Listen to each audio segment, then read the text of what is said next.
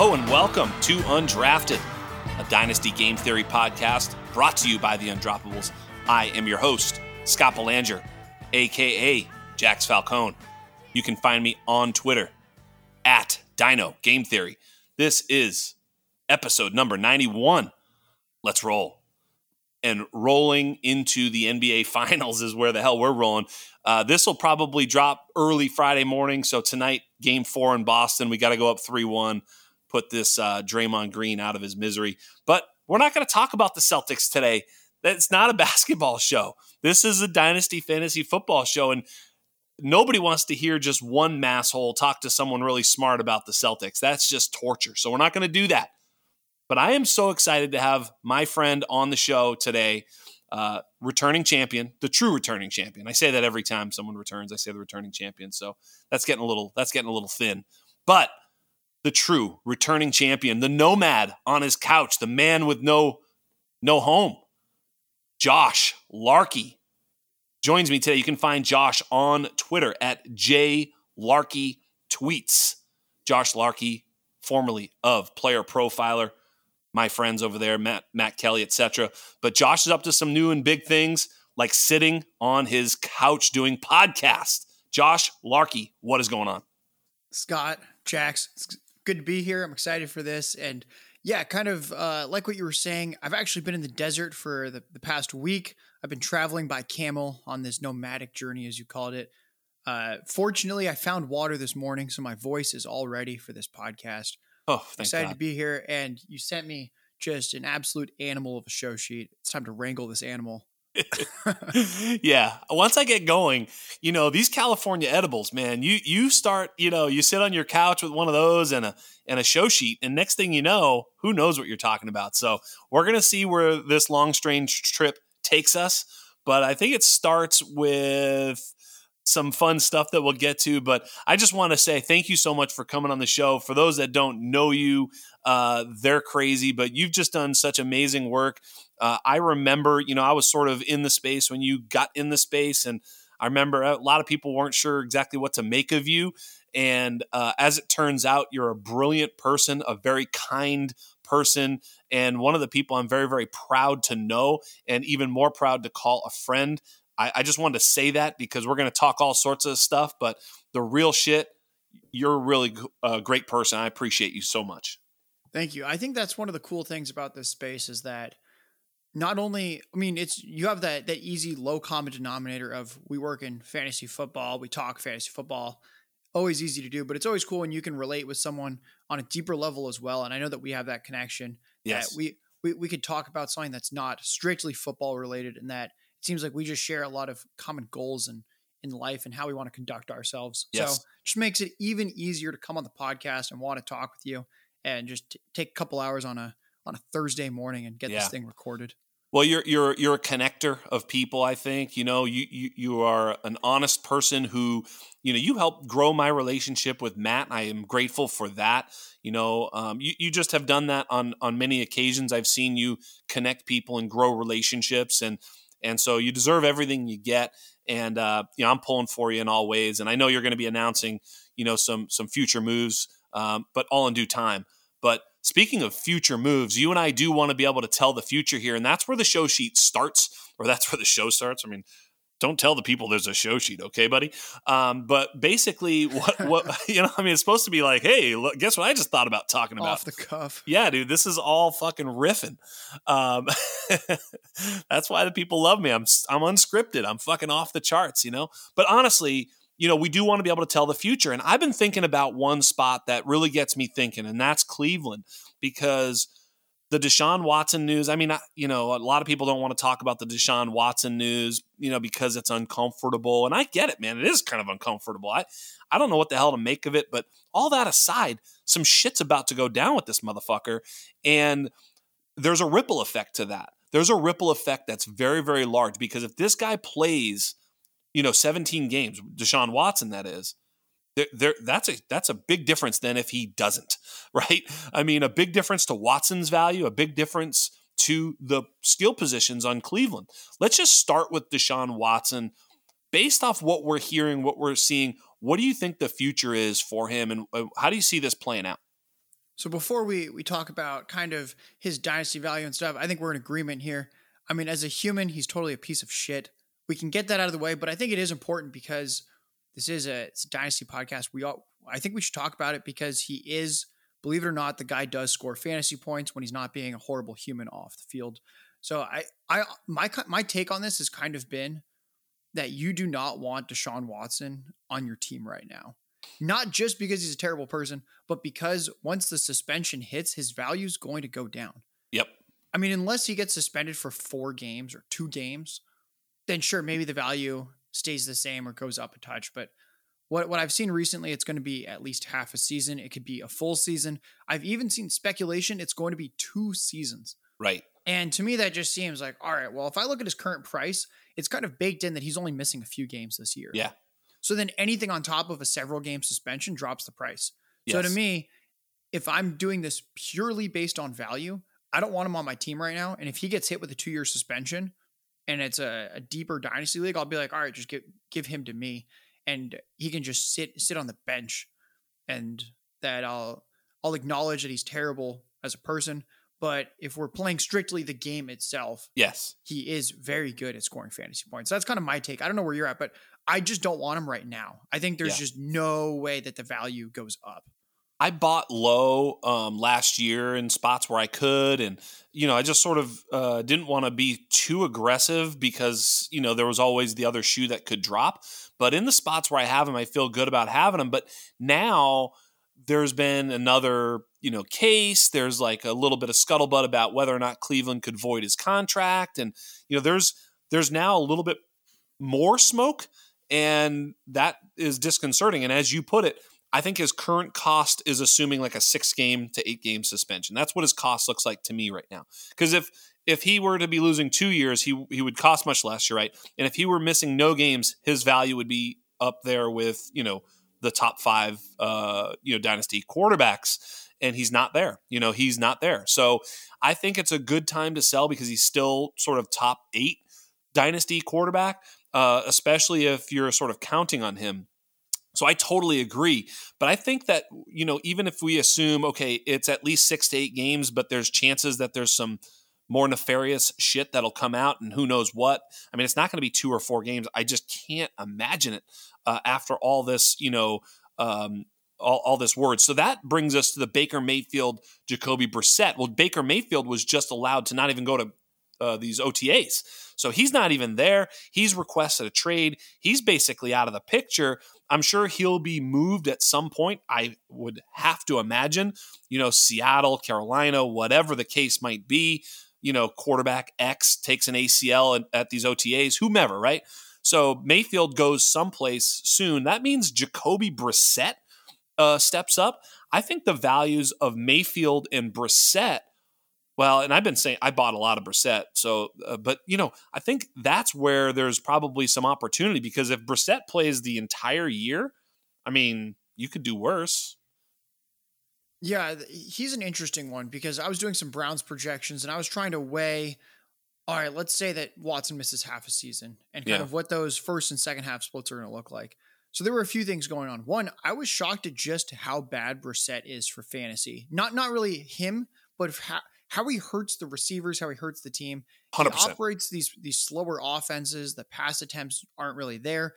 The yards per attempt, his actual efficiency is terrible. Yes. He's kind of like the worst version of Tyrod Taylor in a way, where correct. The one thing you can say is that he's not slow and he doesn't turn the ball over very much, which I understand that's how this guy gets opportunities is the team goes, you know what, at least he's not necessarily going to lose the game for us every single week and that the turnovers will be minimized. But I think he just crushes everyone around him. For him, yeah, I agree. Himself, just as a singular asset, I'm still not that interested. Right. Unless it would be like a start 3 quarterback league. And I understand that there's value in having someone who is a starting quarterback, but I mean, we weren't starting Baker Mayfield, even in 2 quarterback leagues for the most part the past couple of years. Brissett's going to be worse. Yes. These are not great skill players to help out a quarterback throwing the ball. So it's not even just like, oh, Amari Cooper might be hurt because of Brissett. It goes the other way too, where Amari Cooper is not a number one in an offense. Right. He's kind of like he's best utilized in like that 1A, 1B role that he had with CeeDee Lamb. Or when he was in with the Raiders and it was, what was it? Him and Crabtree, kind of 1A, 1B. I think that is more where he is best utilized. So, and there ain't no 1B. No, it is just a stinky situation. Yes. And honestly, there's really only one player that I even would consider targeting in Dynasty in this entire Browns pass attack offense, everything. And that is? Well, I didn't want to steal some future talk. Oh, I see. You can get into it if you want. No, it's down there. Well, let me say it this way. Yeah, go ahead. I was going to say, we can just let the audience marinate on that one. Marinate. We'll come back to this.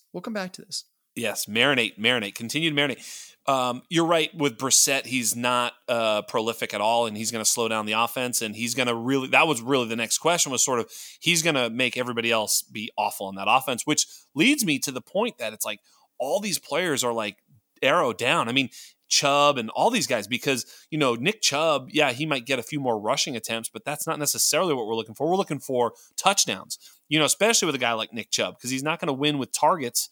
So they'll probably be losing. I mean, this is just an ugly situation. Baker, on the other hand, I'm not sure, he's pretty inexpensive now too. And I'm not suggesting that he's going to be good. Like even with Brissett, like I tried to foist Brissett onto a couple of Watson owners where I've got him. And I'm like, hey, Brissett.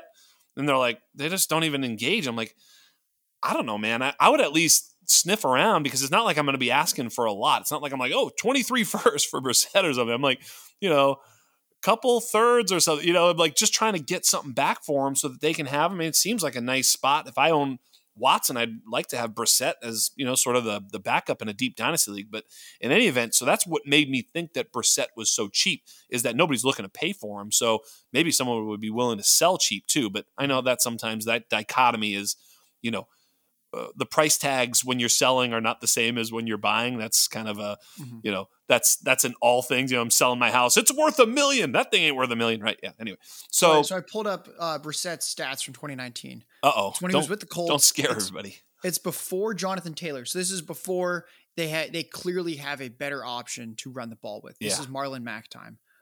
Brissett averaged 196 pass yards a game. Yeah, that's not good. He had 6.6 yards per attempt. That is truly awful. Yep. He only threw 6 interceptions in 15 games. So yeah, this is you're getting really bad Tyrod Taylor. Right. And I think what about rushing per game? What was he that year? I'm not looking at it. Let me find that again. He had 228 rushing yards across 15 games. So he was averaging 15 yards a game. That's just not quite going to do it. No. So that's kind of, I think, a good analogous situation to Cleveland, where it was a good offensive line. They did not have great pass catchers, but it was on paper not a dreadful offense. There was something around him, and that the offensive line was the strongest part of the offense. I think that's what he's going to have in Cleveland, and that's kind of why I worry is that we could be looking at sub 200 passing yards a game, and that, I mean, Brissett's giving you 12 to 17 fantasy points a game, and that. It's better than not having the super flex, better than not having a quarterback in the super flex spot. Correct. But in a 2 QB league, I would definitely aim higher. Yeah, absolutely. I mean, it's just one of those things. I always like to have 3 quarterbacks. And so if you have 3 and maybe it's like, you've got Watson as one of your 3, well, now all of a sudden I wouldn't mind backfilling with Brissett to have him. That way I at least have one of them. But I'm with you. It's not worth having. Amari Cooper, I feel like, if with this news starts to slide down my rankings as well. There was some hope for guys like Donovan Peoples-Jones, who I really like, but with Brissett, no thank you. I mean, he's not even close. I don't know if this is maybe the guy, but Njoku, just got paid. And, if I'm thinking about who he's going to throw to, it's going to be closer to the line of scrimmage, not down the field to Amari and DPJ. It could be a guy like David Bell. I think Njoku and David Bell don't really lose value. If anything, maybe gain value, but not Amari and DPJ. What are your thoughts there? So I like Njoku. Just the guy got paid. He's been efficient when called upon. He just hasn't been called upon consistently. Now it looks like he's going to have clear opportunity. So I do like him. I think his cost is starting to fully encapsulate the extension, how he is the entrenched starter. The one guy I was hinting at before was David Bell. Yeah. Because I think David Bell can be a quarterback's best friend. And I know there's people out there like, what are you talking about? The guy ran a 4.6, blah, blah, blah. All right. If we just look at, I think probably the two closest comparables, if you just look at college profile, it would be Keenan Allen and Jarvis Landry. Guys that are running, both of them were actually slower than David Bell. But it's two guys that were prolific producers in college. David Bell was averaging 100 receiving yards a game across his 3 years at Purdue.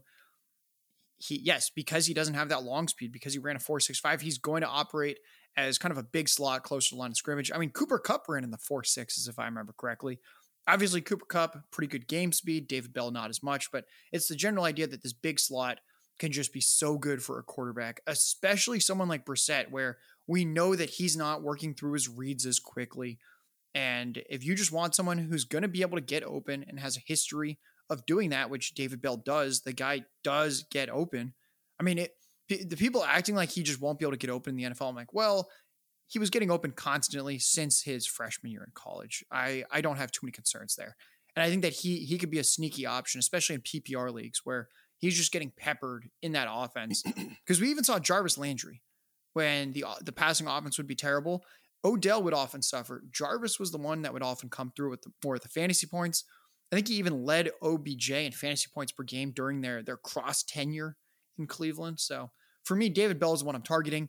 He's still relatively inexpensive. You can still often get him kind of early second round in your rookie drafts. Yeah, easy. That's just a great price for someone that, I mean, if you look at his contract, he's a rookie. He's going to be there for 4 years. So whatever happens with Watson, there is going to be overlap. So even if, I mean, are you really drafting a 2022 at the 202? Are you drafting someone that just has to go in your starting lineup from day one? Generally not. No. So that's why I think with David Bell, it's just perfect. You know you're going to get Watson throwing to him at some point. You know he's a part of their future because they just invested a 3rd-round pick and he has this incredible profile outside of his testing numbers. So for me, he is just the screaming buy in this offense. Yeah, I agree. Chalk got me back on David Bell. I faded David Bell way too far in the rookie class after the testing, just because I was like, oh man, am I looking at a Kelvin Harmon situation? And we've seen this before. Big college producer who just the NFL hates, outside winner. Not going to be able to do that in the NFL. Bigger, stronger, faster defenders, yada, yada, yada. Going to get played outside, off the field, late round draft capital, yada. We've seen it. I was like, forget it. He's off my list. And I just sort of moved him so far down that I would never get him. And then, Chalk brought me back with, wait a minute. No, that's not what this is. He was drafted in day 2. He went to a spot where he could easily be the wide receiver 2 on his own team. He's going to be tethered to Deshaun Watson. He had amazing early college production. He's like, Scott, he hits every one of your, anatomy hit points except for maybe a couple, but he's really right there. He's the guy. And it's like, yeah, that's probably true. He probably does check more boxes than I'm giving him credit for. And I was sort of double counting the athleticism in my head. It was an emotional count. And it's probably not the way to go, but he does scare me a little bit, obviously, in a run first offense with, right. I mean, if Brissett's playing, all of a sudden it's like, geez Louise, this could be bad. But I agree with you in the second round, that's probably exactly where he is. And I'm a big David Bell fan, but that brings me to this then. David Bell, as much as you like him, David Bell or Jalen Tolbert in Dynasty, sir? So this is an interesting one. I'm actually going to go back to what you said a second ago about how it's a run-first offense. Yes, it's a run-first offense this year. However, Chubb and Hunt, they are not young guys. I'm not convinced that this is a run-first offense going forward after this year. Yes. Because the Browns, they are an analytical organization.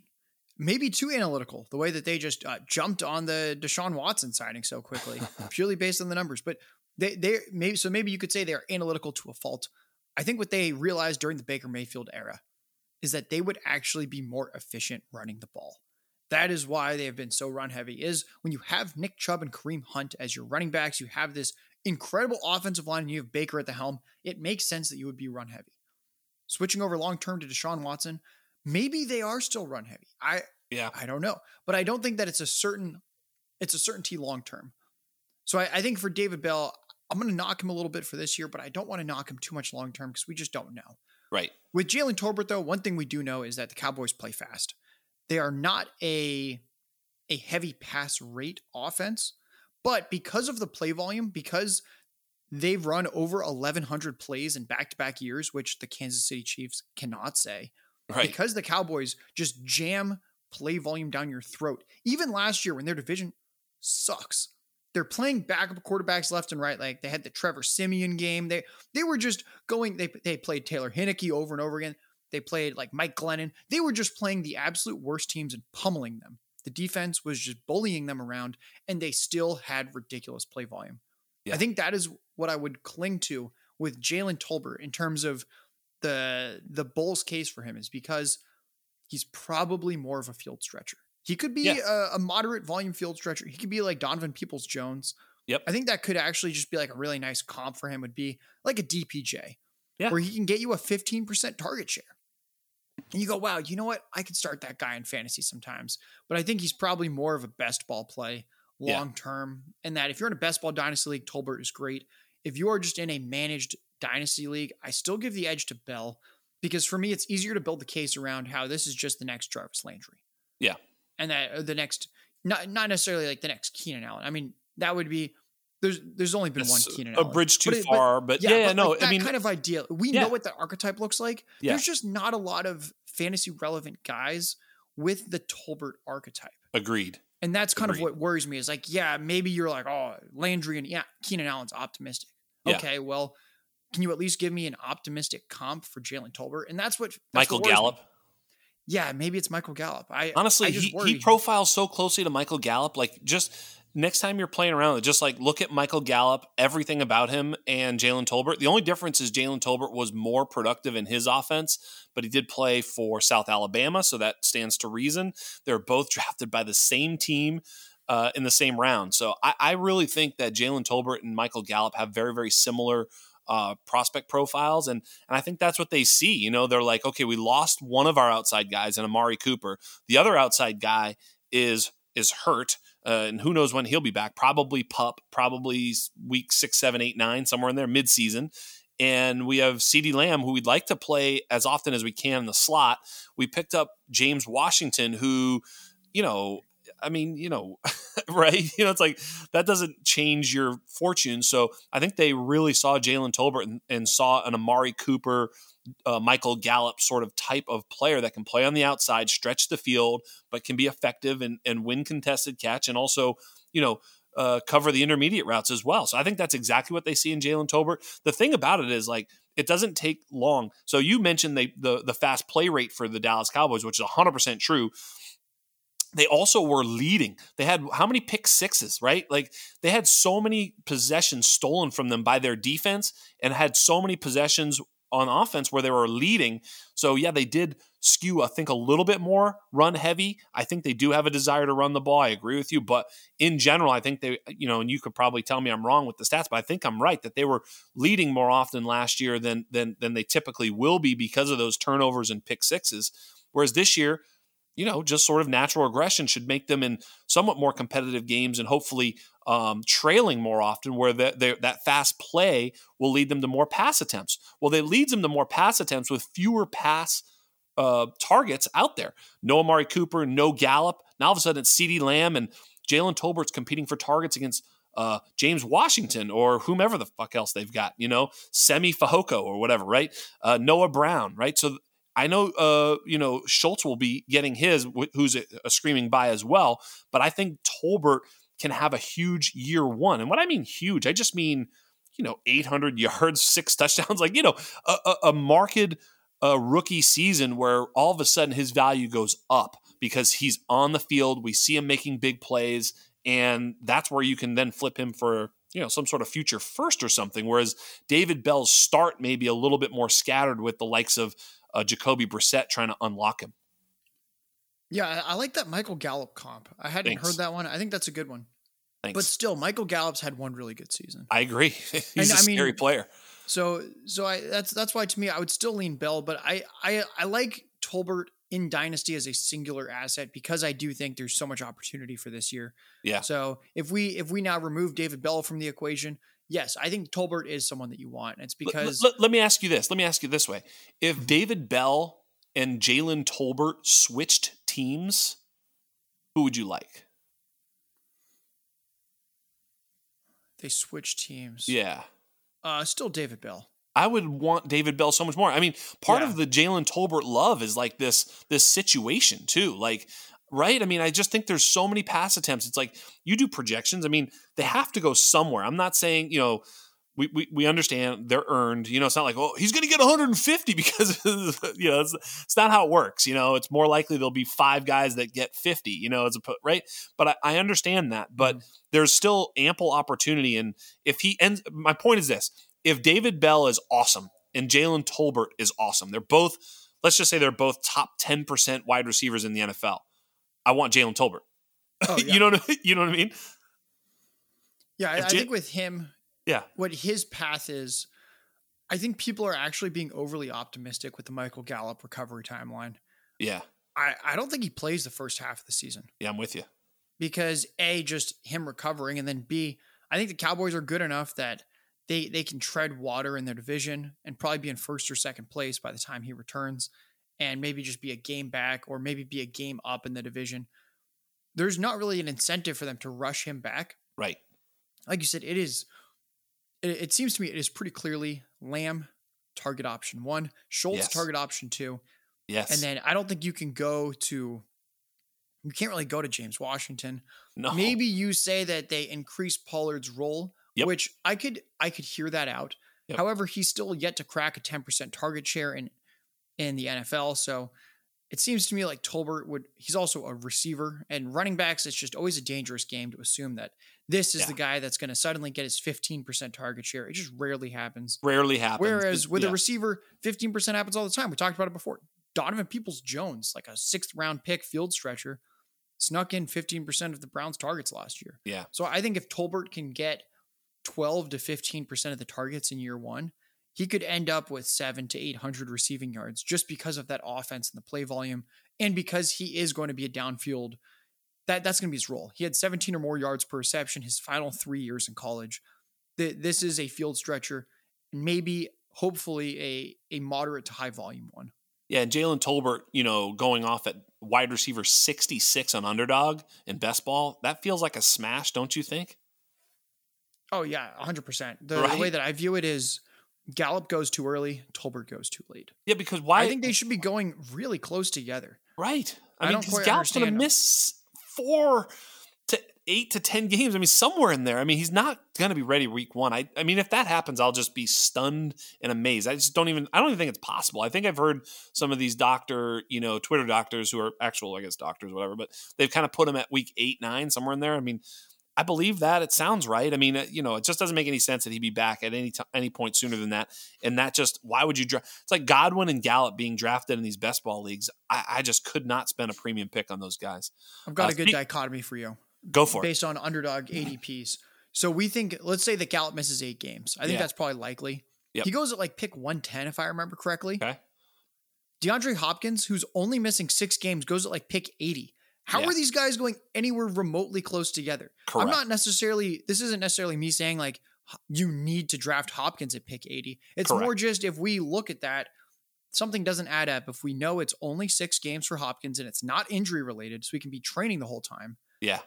But it's probably 8 games for Gallup, and they go only like 2.5 rounds apart, when we know one has like kind of a wide receiver 1 caliber ceiling. The other guy's ceiling is probably low end wide receiver 2. There's certain times where I go, all right, I understand we're taking injury stances or games missed stances, but can someone square those two with me? The Hopkins Gallup, it makes absolutely no sense. Yeah, no doubt. I saw that too, where Hopkins was going. I'm like, that's pretty good value. It's like the Hopkins, Michael Thomas section there of when you're drafting. You're like, God, these are great best ball picks, because like their ceiling is just unbelievable, especially. So yeah, I'm with you 100%. Speaking of risk reward, Zeke Elliott.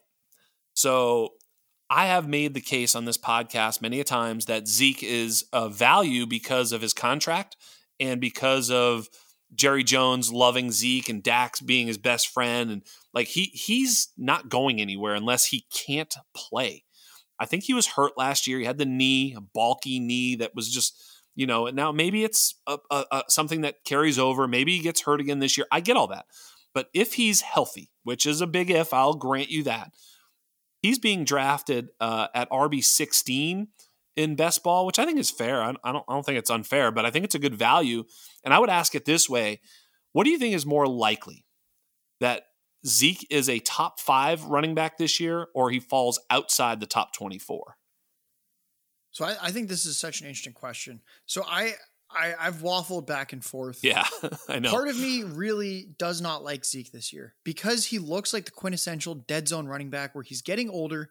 He has very, very questionable talent at this point. Yeah, he's that's been right. very inefficient. And I you know what? I understand he had the MCL injury last year, but that doesn't really explain the 2 years prior to that, why he was also pretty inefficient and routinely outplayed by Tony Pollard.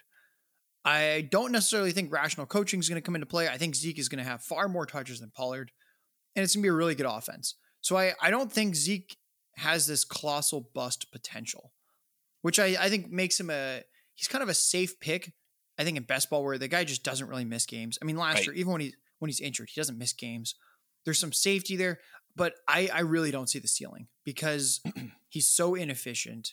And I think that there's just a lot of worlds where Pollard's role increases again because it's gone up pretty significantly all 3 seasons.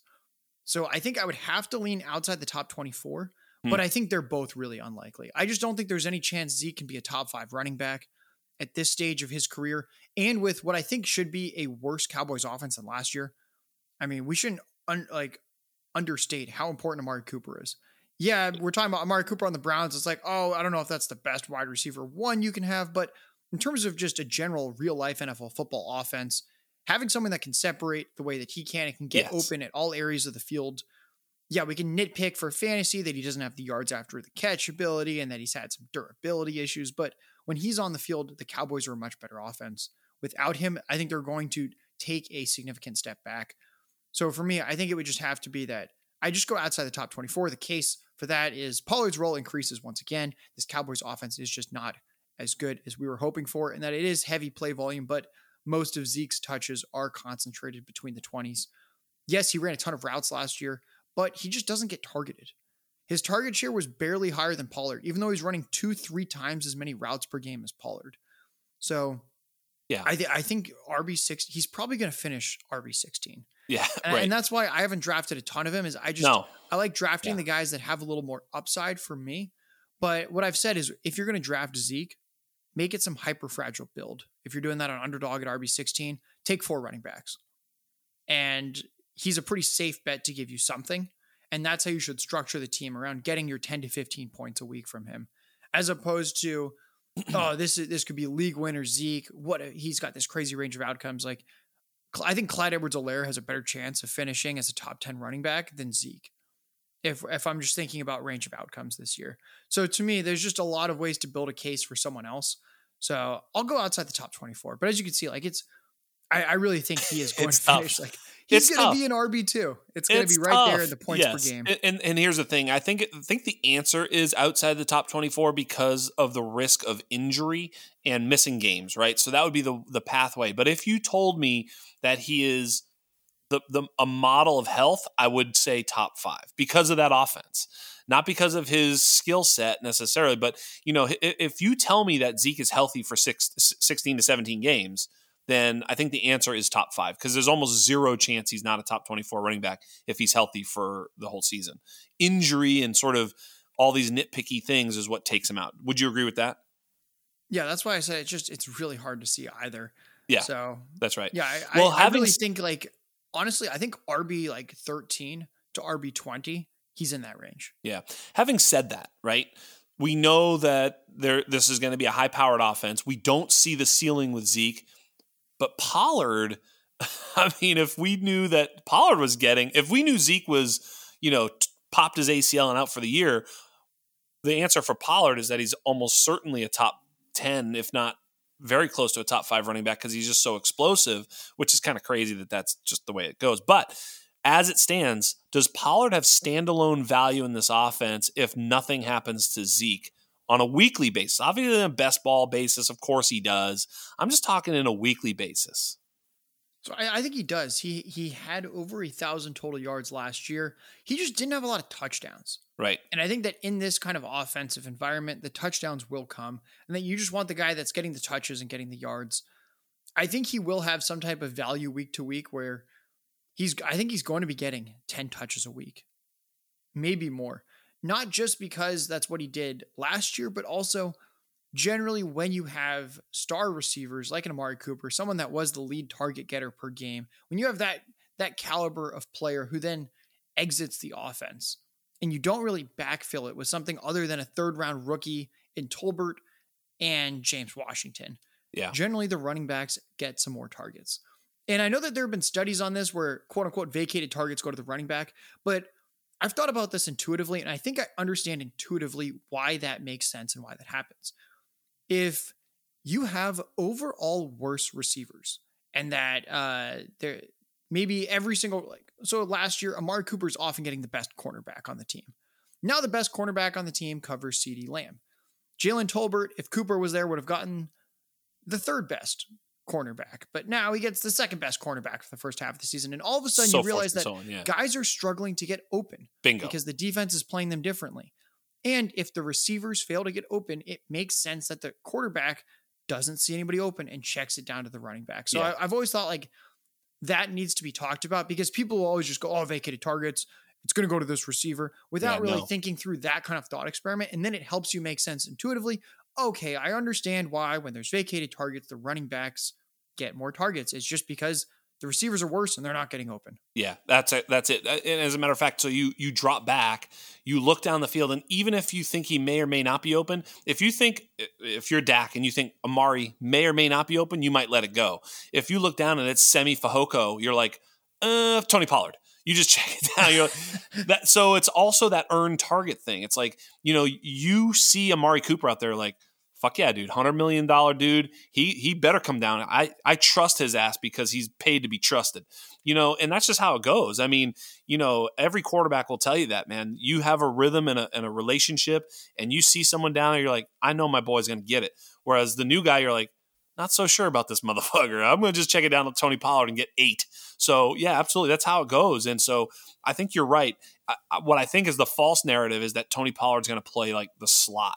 It's like, yeah, he'll play some wide and slot here and there, but he's not going to be the fucking slot receiver. So get that shit out of your head. He's just, it's just not going to happen. That's not happening.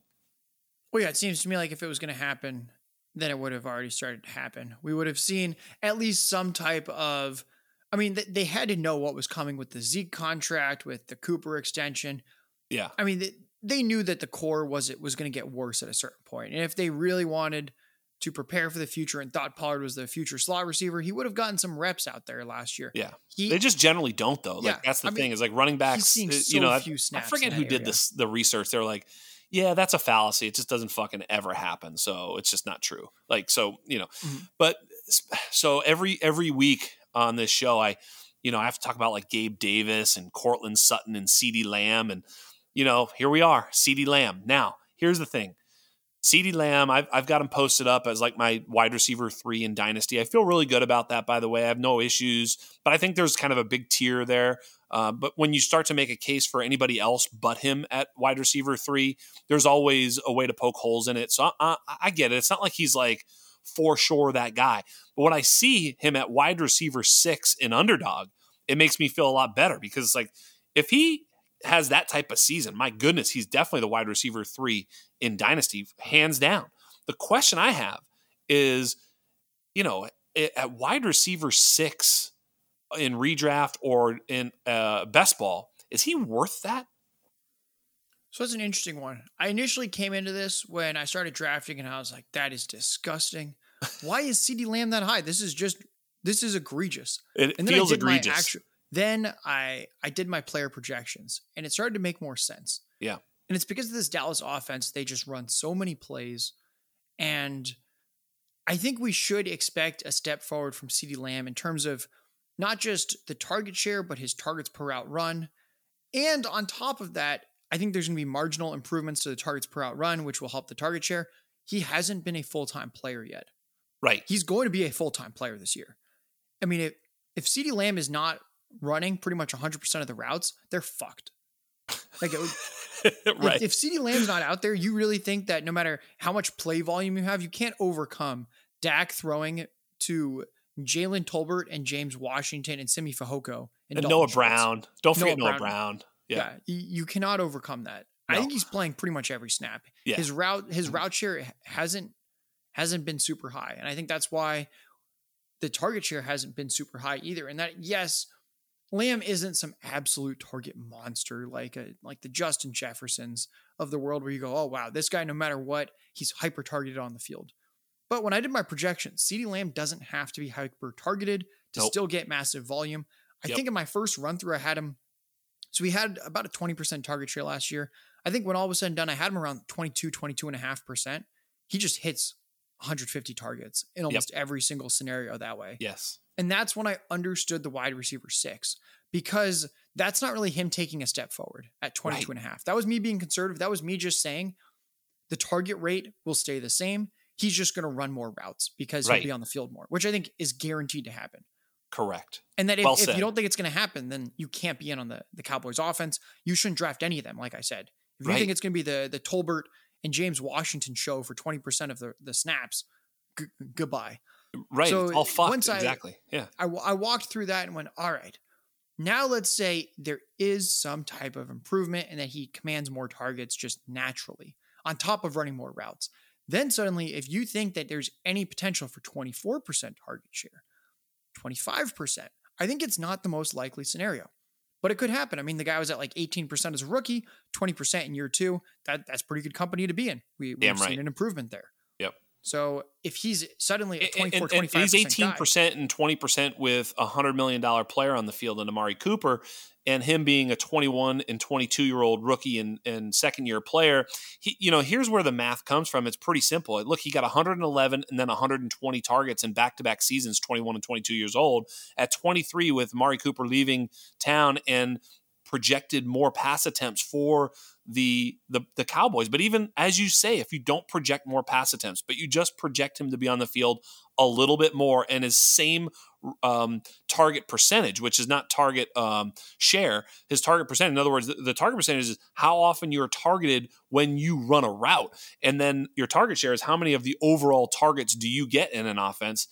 Yeah, it's got to, even if you just keep him static, but just play him a few more snaps, it's going to go up. And if it just goes up to 130, which I think is very low, it's like he's going to hit, 80, 90 catches and 1,200 yards and 8 touchdowns, which is pretty comfortable back end wide receiver 1, but the upside of more is there. So he's been super efficient, back-to-back seasons of 66% catch rate, his yards per target right around 9. He's been just great.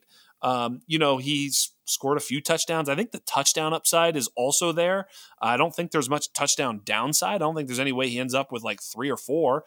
So everything just sort of shows that he's going to be pretty darn good. And with an upside of, like you say, if you start penciling him in for 25 or 26%, which is not like this Michael Thomas 30, 32%, it's just, if he gets that 25% in that pass heavy offense and he's still efficient, yeah, it could be a big season for him for sure. Mm-hmm. Yeah. So at this point, I'm in on CeeDee Lamb. I've been drafting him a decent amount. When I've done my underdog rankings, I think if I remember correctly, I was one spot ahead of consensus, which is actually huge when you're talking players at like the 1-2 turn. So I ended up really liking him, which I didn't expect to do because I was very hung up on how his target share and his target rate were good, but they weren't anything ridiculously good. Right. But then I dug in more and I was like, all right, he wasn't even running the full amount of routes. So this target share really isn't fully indicative of what 2021 should be. Yeah, what's possible. Yeah, I think at this point he is someone that I want on my redraft and dynasty teams because I don't think he's fully priced in with what could happen. He could end up being like the wide receiver 3 in football this year overall. And then you realize that he's 23 years old and that he just put up a high-end wide receiver 1 season. Right. And it's like, oh, wow. Yes. He is the clear wide receiver 3 and that there's Chase and Jefferson. And then it's not even that big of a teardrop to CeeDee Right. Lamb, but then there's a big teardrop to everybody else. It could happen. That's right. Right now, there's that sort of muddled 3 through who knows what. That's like, I'm not sure if I like Kupp or Debo or T. Higgins. Get some, AJ Brown, of course, is awesome. There's just a bunch of guys where you're like, oh, I like all those guys. DeVonta, Tyreek Hill sort of falling back because of age, whatever. Hey, if I told you there was a 25-year-old tight end last year who got 104 targets, 800 yards, and 8 touchdowns, would you be interested? I know where this is going. I'm interested. Tell me more. Yeah, this fella named Dalton Schultz also might see a tremendous amount of sort of deferred targets to him. As look, he went 90 and 105 targets in back-to-back seasons. You kind of have to pencil him in at 100 for a floor for targets this coming season, assuming health. And what's the ceiling there? I mean, 110, 120, 130. I mean, that seems like way too much, but it's not crazy. If he sees 100 to 120 targets in this offense, what's not to like about Dalton Schultz? Anything? So this year, I've done a lot of best ball. He goes quite a bit later than someone like Kittle. Yeah. I don't know. I kind of prefer Dalton Schultz to George Kittle this year. Almost. And I know that sounds crazy to people, but then when you realize the guy's 25 and that I'm already thinking I might prefer him for this year to George Kittle, I'm not saying him over Kittle in Dynasty because I think this is a transition year with Trey Lance stepping in at quarterback and that there's going to be very few pass attempts in year one with a new quarterback. But just the general idea of, all right, if we have someone that's mid-20s and I'm already thinking about how I might actually kind of want him over Kittle straight up in redraft. Right. Suddenly it's like, well, why is this guy like, what is he? I've seen him as like tight end 10 in Dynasty, stuff like that. And I go, oh, actually, I think I really, really want Dalton Schultz because I think I know where this question, you're pre-answering the next question, which I love. This is great. Yeah. I think he should be the kind of in that tight end 5 conversation with Kittle where I do think Kelsey, Andrews, Waller, Pitts, they're ahead for this year. And I think you can also make some dynasty cases that what they have shown and their upside is just ridiculous. Yeah, in terms of the potential target earning potential. But then you look at Kittle and you're like, well, he doesn't always run the routes, but the target rate is just ridiculous. And he's just a singular talent as a tight end. We just hate the team. We hate the role. Yeah, a little Schultz, like check this out though. The role. Check this out though. A little dynasty game theory 101 strategy. I'm gonna swing this by you. Tell me what you think. So sometimes we get a little too locked into age in dynasty, and I get that. I do too. I want to move those younger players up because I want a long career. We do this at wide receiver, especially because wide receivers have these long, dynasty curves where they really stay productive over a long period of time. Generally, from 23 to 28, that 5-year window is pretty awesome. Running back's a shorter window. But here's the thing with tight ends. They might have a long or a short window because they're a little bit more random. But what I really think the value of tight end is in any format is ceiling.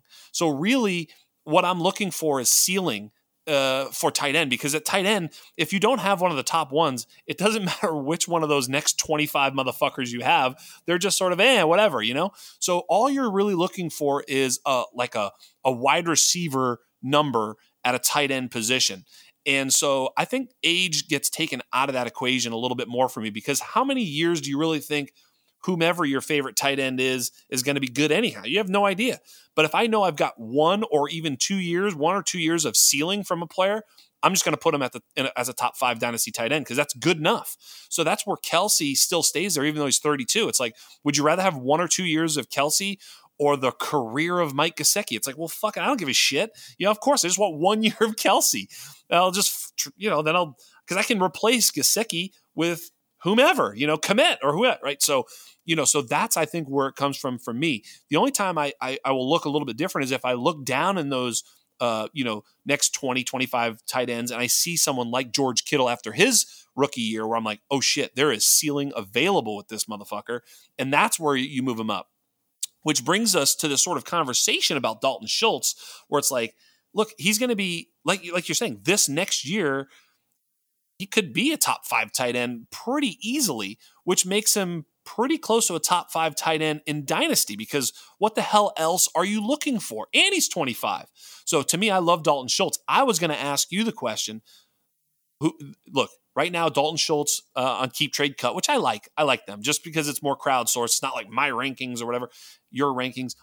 Pat Freiermuth is tight end 7. Dalton Schultz is tight end 8 in Dynasty. Who do you prefer? Yeah, so this is exactly what you're talking about. I can't imagine taking Freiermuth over Schultz right now. Yeah. And it's because with Freiermuth, even long term, what is the upside here? Right.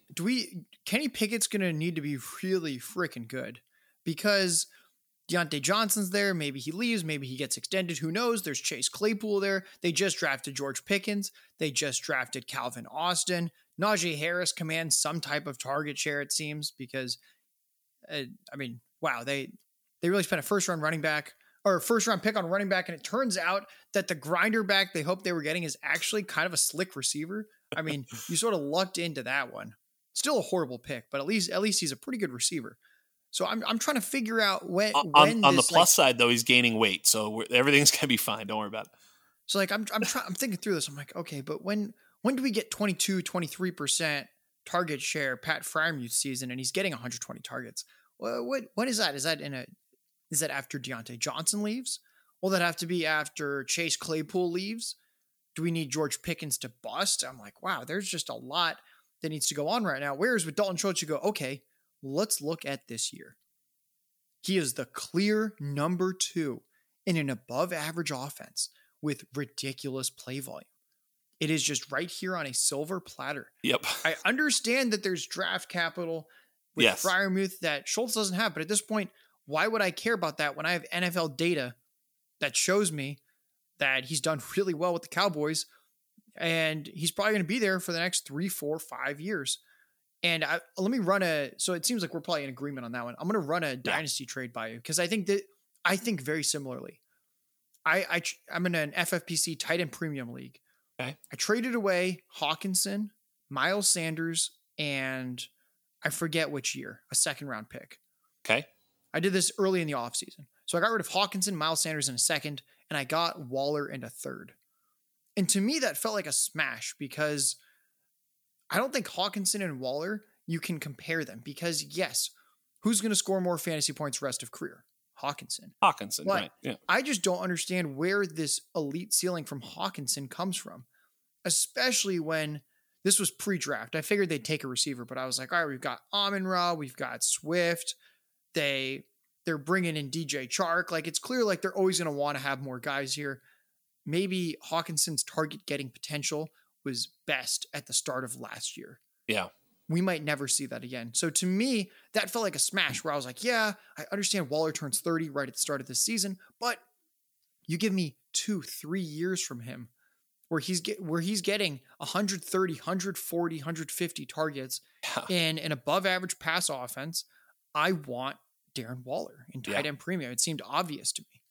Yeah, I like the trade. Hawkinson's a little scary because of the, Swift is a target monster. Amon-Ra is a target monster. They just drafted Jameson. And I think with those three, it's really hard. And then you point out Chark and Goff, and there's other problems. It's like the tendency to want to run there. There's just a lot of run. And I also think Hawkinson is more in the Kittle mold, where he's probably, I think he might be like one of the 2 or 3 best actual tight ends in the NFL.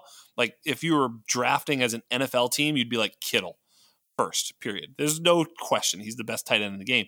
But that's because he can block like a offensive tackle. So you just have this amazing run asset as well as this top 4 or 5 pass catching asset. It's unbelievable, right? Kelsey's great, but I mean, come on, he's a very average, middling, maybe below average blocker, which it's not a big deal, but I'm just saying, Kittle's 1, 2 in real football. I think Hawkinson's there, but in fantasy, I mean, Waller's going to eat his lunch. There's no doubt about that. I said this on the last time I guested on Might Have Managed with Matt Kelly. I said, and I quote, I fucking hate when my tight end blocks. Because PPB, baby. All that can happen is he gets injured. There is 0 fantasy point potential in blocking. Yeah. So when you tell me that Waller isn't a good blocker, I'm like, oh, thank goodness. The last thing I want is this guy blocking when I'm trying to score fantasy points. Yeah. So We need that instead of PPR, you need PPP, which is points per pancake from the tight end position. When Kittle lays someone out, you should be able to get like 2. That way, when you watch him, you're like, that'd be actually pretty cool. Anytime he fucking just lays out a linebacker or a safety, you get like 3 points for that shit. I would like it. And then you wouldn't have to have the conversation of, oh, Kittle's disrespected in fantasy. But like, no. You have to try this PPP format. You have no idea. Right. That's exactly right. Yeah. He's the tight end 1 in PPP formats. That's exactly right. Well, we did it. We found out a new way to go. I think we should start it up right now. Call Sleeper, add a PPP. Speaking of a P that may not be so good is Kenny Pickett. I'm not sure about Pickett, and like, I guess I'd ask it this way: is Kenny Pickett an actual upgrade over Big Ben? Like, do we know this? So the way that I see it is, I think he's going to be more efficient than Big Ben. I don't think people realize just how inefficient Roethlisberger was. Ben was so bad. He averaged 6.2 yards per attempt, identical 6.2 yards per attempt his final 2 years in the league. That is basically rookie Trevor Lawrence or rookie Zach Wilson levels. Yeah. And you might go like, well, I don't think I noticed that. And it's because the Steelers were passing with the best of them in terms of how often they were throwing the ball, like 38 to 40 times a game. If you look at who threw the ball the most last year, the teams at the top of the list, it was basically everyone you would expect. And then the Steelers. It's like, oh yeah, the Buccaneers, the Chargers, the Chiefs, the Bills, the Cowboys, and the Steelers. And I think that is where switching to Kenny Pickett could actually hurt the Steelers in fantasy. And why I'm really just not in on any Steelers this year. I know some people have said like, oh, Deontay Johnson, do you not realize Kenny Pickett, he's going to be above 6.2 yards per attempt. There's no way. And to that I say, well, Wilson and Lawrence weren't really last year as rookies. I think Pickett will be. It's just a pretty good situation he's stepping into. But the pass volume, I think, has to come down considerably. We just generally don't see. Larky, we also talk about like adjusted net yards per attempt, where it's like, is he moving the offense? I mean, one of the things Ben did is he would just get rid of it quickly because he wasn't taking sacks because his team was so bad. You look at Zach Wilson, he was 2 yards less on adjusted net yards per attempt because of all the sacks he took. And it's like, he was 6.1, Ben was 6.2, but he was 3.86 adjusted net yards per attempt versus I think almost 5 for Ben, or over 5. Actually, he was over 5. So it's like I'm not sure that he's going to be actually like, he may be more. It's just an interesting question. I mean, of course he's going to throw the ball further down the field, but more picks, more incompletions, more sacks. It could be problems. I mean, unless that offensive line is fixed, which I'm not smart enough to know. Yeah, I'm not quite sure what's going on with the O-line. That's a really good point about when you adjust for sacks. Pickett's probably going to take a lot of sacks. Right? He wasn't very good his first 4 years in college. He was good his 5th year in college. Right. Yeah. And that was kind of because he had a really good offensive line. If you look at his average time to throw in college, it's really high when he was good. He's probably not going to have that because, like you said, we're not O-line gurus, but it wasn't good last year. Bad last year, and it's not like they were signing every single marquee free agent and bringing them in. So I think, will it be better this year? Probably. Hard to be worse. Right. But I still think it's going to be bad. In terms of the Steelers, I just don't want any of them in fantasy. Right. I know that sounds weird to write off a team. It's what I've done with the Seahawks. I go, this year, I just don't want Seahawks in fantasy. I've done enough research to know that fantasy analysts are really good at knowing which offenses will be good and less good at player takes. So the way that I've started to use that is I can just write off pretty much an offense and go, unless some guy is truly that mispriced, I really just don't want much exposure. I don't see the ceiling. And there was a study done by one of my favorite people in the industry, JJ Zacharyson. Never heard of him. Yeah, I know. No one knows anything about him. But so I talked with this guy a little bit and find out that he's done a study that shows that there hasn't been a rookie quarterback to support 2 top 24 receivers before in their rookie year. And I go, okay, Deontay Johnson's going to be a top 24 receiver. I think he was like the wide receiver 7 or 8 in PPR points per game last year. I think Deontay is locked. well, if suddenly I know that Claypool, that kind of means like he's probably not going to have that chance. And it's because the rookie quarterbacks, they throw the ball less. They generally are not as fast of processors, so they're going to hit their first read more often. Then I go, well, I don't even know if there's a ceiling for Claypool.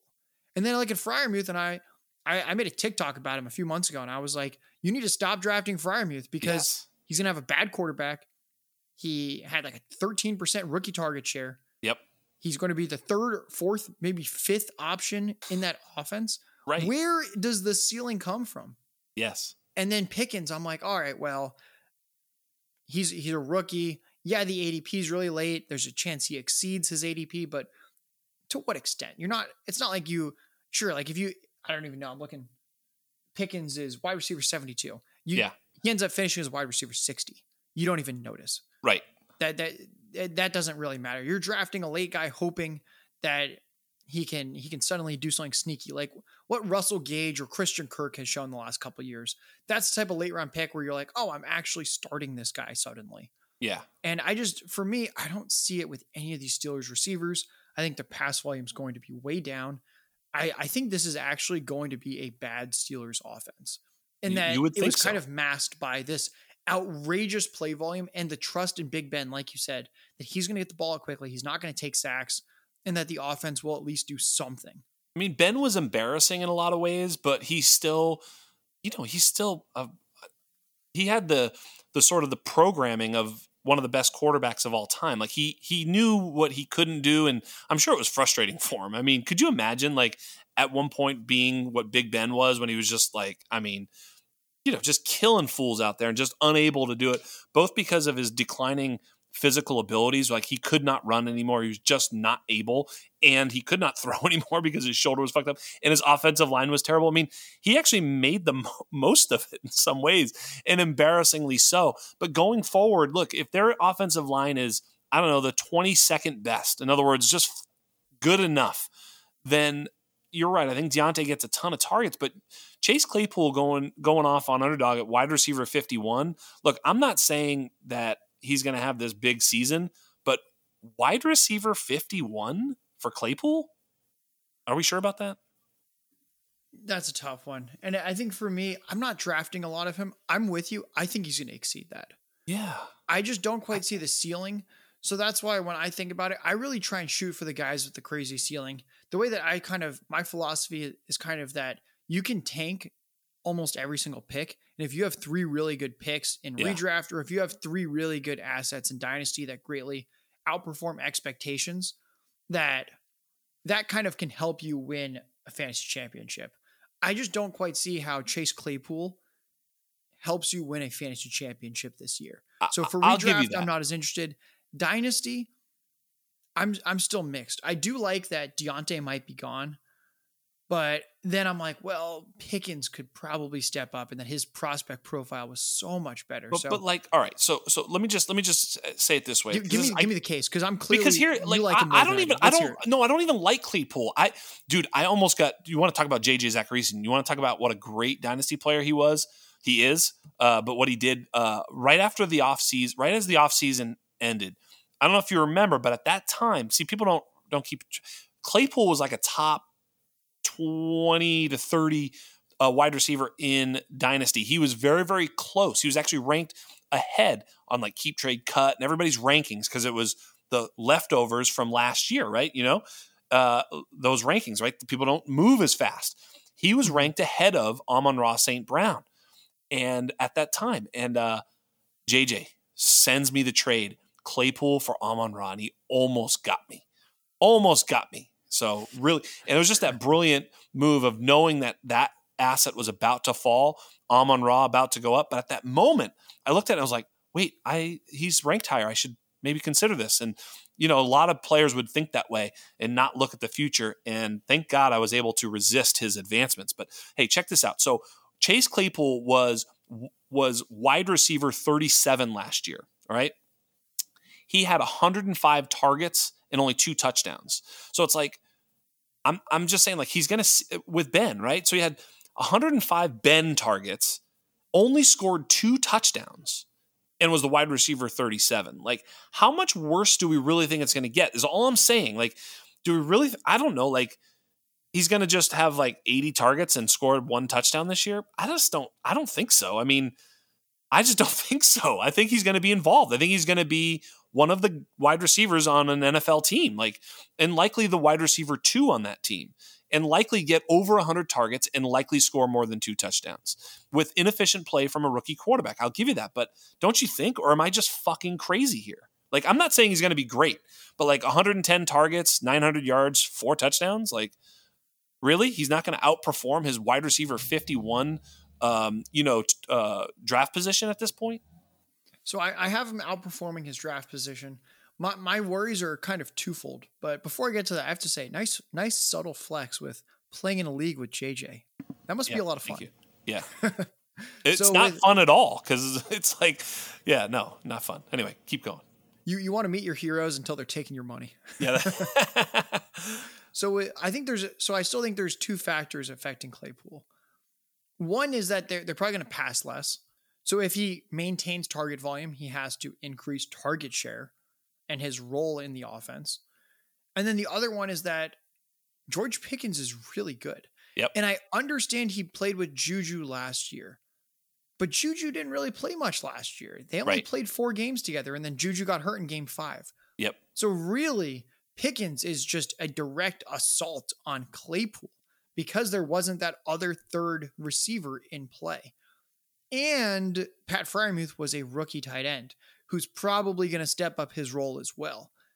So I do think Deontay Johnson's role likely shrinks a little bit, which is why I just worry about him for this season. I think Dynasty, he's fine, but for this year, I'm not very excited about Deontay because I think he gets a smaller target share in a much smaller target pie. So maybe Claypool takes some of that. But I think the 2 forces of fewer overall pass attempts, or I guess 3 forces, fewer overall pass attempts, Pickens comes in, and Freiermuth probably gets at least slightly more involved because his 13% target share from last year kind of skews because it was really closer to 17% towards the end of last year. So for me, I just worry about all those factors. So right now, if he plays 17 games, I have him projected at 104 targets. Yeah. So it's similar to last year, but yeah, it doesn't actually add up to much when I still don't think he's going to be super efficient. I've got him. I think he's going to I have him kind of like 4.5 touchdowns projected. So I think he's going to be definitely better than the 2 last year, but that still adds up to like 9 fantasy points a game, 9.5. And while that could exceed ADP, I just struggle to get excited. No, don't get excited. Number. Please don't, because we definitely should not be excited about this team. I think fading this team altogether is a wise move, especially Najee at running back 5. But Claypool at 51 just felt crazy. What was I going to say? Oh, I was going to ask you, like, if you think about it too, you probably don't have this in front of you, but you think about slot percentage for these wide receivers. What do you think their slot percentage is, in this offense? That's a good question. Thank you. I'm really not sure.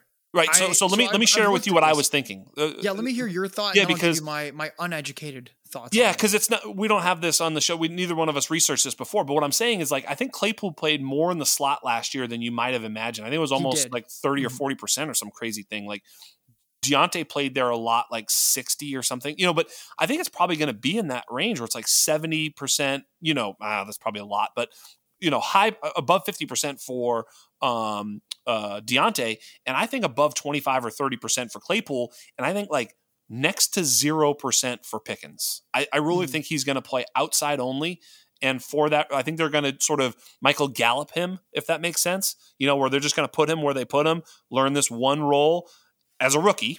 Maybe that changes, but I just think as a rookie, they're going to be like, dude, you're this guy, and outside, boom, learn this route tree, learn this, and he doesn't really have slot experience. Pickens doesn't profile as a slot. Look, if he does, I'll be excited because that's fantastic. Because I've got a fair amount of Pickens in Dynasty, so I'd rather him play in the slot. I just don't think he will. And for that reason, I think the other person to move into the slot, big play, will be Claypool. And if there are some big plays to be happening on this team, you'd think Claypool might be that guy. And in best ball, that's what the fuck we're looking for. Big plays. So that's why I think this way. What are your thoughts? So that's a good point. So I thought Deontay, so I knew that Claypool played some slot. Yeah. I knew Deontay played some slot last year. I thought Deontay had played a decent bit more slot.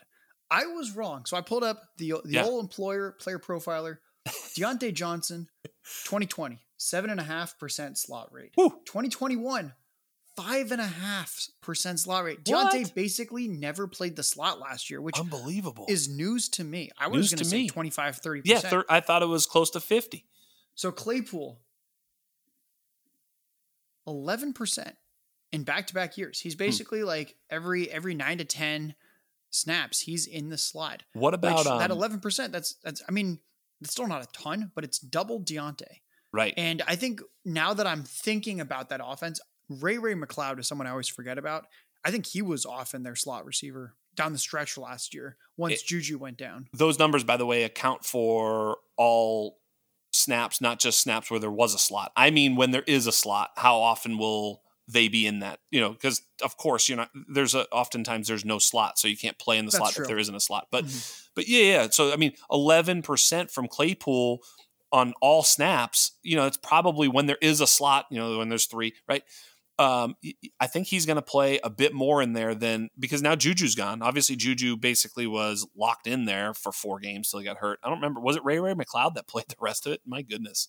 Yeah, I remember him because I would do my projections each week, and I was like, wow, I can never actually recommend Ray McLeod in right. DFS, but there is a weird there's no ceiling, but there's a floor. So I'm looking at McLeod. Here it is. Let me read you some target totals from week 10 onward for Ray McLeod. 12, 2, 4, 8, 3, 8, 10, 9, 2. Wow. Ray McLeod was getting targets, and I noticed that in my projections. I was like, wow. Ray McLeod has like this weird floor where he gets these tiny A-dot targets, and he gets you like 7 to 8 fantasy points every game. Never more, never less. So he was basically playing like James Washington off the field? That's basically what happened, right? Yeah, so I'm looking. Oh, here it is. Ray McLeod. Here we go. 82% slot rate last year. There you go. Yeah. So he was basically dominating those slot snaps when they had someone in the slot and when McLeod was out there. So wow, that's crazy. He was their slot guy, but I mean, he's gone now. Do you think he plays in? Yeah, I was going to say, do you think anybody plays Claypool, Pickens, or Deontay off the field, or do you think they play those guys in the slot? This is what's interesting. Yeah, I guess the other guy you could see is Calvin Austin. So Calvin Austin, he's tiny. However, Matt Harmon loved him in reception perception. And I thought that was interesting because he didn't really like Wan'Dale Robinson that much. I think Wan'Dale Robinson's production profile was crazy. It was just unbelievably good. But he said when he watched every single snap that the way that Wan'Dale was lining up was not very receiver-esque. Calvin Austin was actually winning on the outside and running real receiver routes. Of course, at his size, when you're 160 pounds, you're not going to play outside in the NFL. Unless you're Marquise Brown. I don't think he's Marquise Brown. He's probably going to play in the slot. If for some reason Calvin Austin and his very, very strong college production profile translates, maybe he's in the McLeod role. And next, we're just pulling our hair out because those like 6-7 targets a game are often going to Calvin Austin at this terrible A-dot. And he's not fantasy relevant, but it hurts other people. So he could be the sneaky one, but I'm with you at this point. I'm on board with Claypool as getting a very large amount of slot snaps in order to best utilize him and accommodate Pickens, who's very limited, and Deontay, who now at this point has a 2-year history of not just dominating outside. Yeah, that's incredible. I actually didn't know that. And the big thing too is like this Calvin Austin light bulb just goes off when you say that because Deontay leaves and then all of a sudden you have maybe it's Claypool and Pickens outside with Calvin Austin inside next year. I mean, stranger things have happened. But in order for any of this stuff to work, it's going to be on the shoulders of Kenny Pickett. And in terms of Kenny Pickett, I'll ask the question this way. This will tell you whether or not you believe in him because this is the question. This tells you whether or not you believe in him as a quarterback. Who would you rather have in Dynasty? Kenny Pickett or Tom Brady?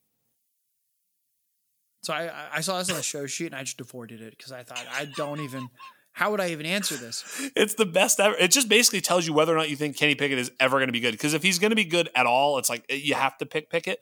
But I mean, shit, so I'll pass on Pickett to take Brady later is all I'll do. So I think, if I'm just going 1-for-1 in Dynasty, and we assume same cost, I will go Pickett. I do not feel great about it. That's my point. But I'll tell you what I like about Pickett and why I think that. So I realized I made my rookie rankings, and then I realized that I was actually above consensus on Pickett and Superflex. Yeah, me too. Which surprised me because I do not like this guy. Right, me neither. We were just chuckling. He took until year 5 to actually be halfway decent, but he has a 4-year track record. All 4 years as a starter, he's running about 9 times per game. That has to account for something. Yep. The guy, I know he's not crazy fast, but he's also not slow. If this guy is actually a tactical scrambler and he maybe runs 5-6 times at the NFL level, a few hundred rushing yards can add up pretty quickly for fantasy points. We've seen Daniel Jones do this, where you look and you go, wow, Daniel Jones actually has some decent fantasy games, even though we don't think he's necessarily a great quarterback, because if you can sneak in 30 or 40 rushing yards in a game, that's just an extra few fantasy points. Next, you know, your 16 fantasy point game is a much more robust 20 fantasy points if you have those rushing yards. So I think Pickett will actually score more fantasy points than people think. I still don't think he's a very good quarterback. I still don't think that he has some crazy fantasy ceiling, but I think that his floor and just what he's probably going to do, his kind of baseline case, I think it's better than people give him credit for. Yeah. Because he is in the perfect situation. Very, very rarely does a rookie quarterback go in the first round and is probably going to start right away with this many weapons. Yep. And a coaching staff with this history of success and stability. I mean, if I was an NFL player, I was going to a team, the Steelers would be at the top of my list. Absolutely. They'd be one of the 2 or 3 teams I'd want to, not that I want to live in Pittsburgh necessarily, but if I'm just talking, no offense to all the Pittsburgh listeners, but if I'm harken just back thinking, to, who was it? Was it Joakim Noah or somebody said, who was it that said, what the hell's so good about Cleveland? I don't want to go to Cleveland. You know, I think it was Joakim. I don't remember, but anyway, keep going. Who the fuck vacations in Cleveland? Nobody. You know, same thing. Pittsburgh. Yeah. I don't remember who said that, but I remember the quote. Yeah. And then Cleveland was like, "What are you talking about?" Yeah, it's like I think it was Joakim Noah. I think it was Joakim Noah. And then the rest of the U.S. was like, "Yeah, that sounds about accurate." Yeah. Yeah, I don't want to go to fucking Cleveland. He's got a point. Yeah. So I think with Pickett, he's just in a good spot. I would want to play for the Steelers. Yeah. They've had such a similar front office year after year. Tomlin's been there for 15, 20 years. Yeah. This is a very, very good organization. Tomlin's exactly the coach you want to play for. There's just no doubt. He's just so cool. So, speaking of Pickett, I give the edge to Pickett over Brady. I mean, but it's close.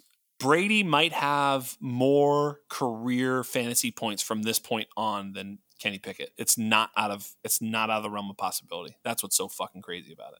Like if Pickett essentially busts like a Daniel Jones level, bust, not busts out immediately, but even if he plays 3 or 4 years, if Brady can just play 2, he can score more in those 2 years than Pickett could score in the next 3 or 4. And if Pickett is replaced at that point. So, I mean, that's why I say it. It's like people are like, well, obviously Pickett, you idiot. It's like, not really. I mean, again, it's sort of that ceiling conversation with tight end. It's like, look, I know Brady's going to throw 600 to 700 passes this year and probably have 40 touch. Like, you don't want that. You don't like that in your fantasy lineup.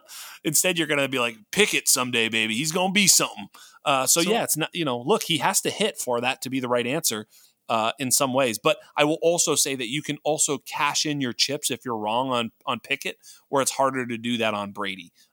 Brady retires. It's like, goodbye. Exactly. So I could see Brady outscoring him. I looked, Tom Brady had legitimately 2.5 times as many fantasy points as Zach Wilson last year. There you go.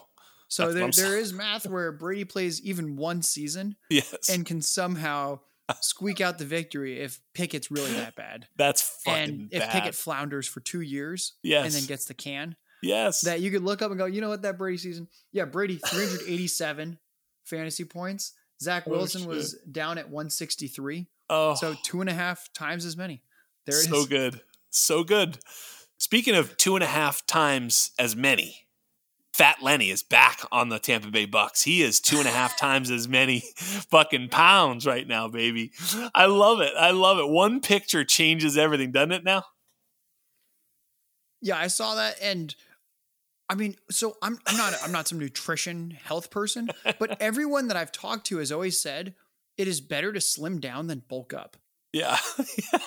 You don't think you should be bulking up in the midsection area? So I'm like, yeah, it's obviously I would like if he was in better shape right now. But if he's coming to training camp at this weight, and the idea is that he's going to slim down during camp, that is a recipe for success. We've seen way more good fantasy seasons come from a player that's slimming down as opposed to a guy where during the training camp process is eating a ton and trying to lift and bulk up.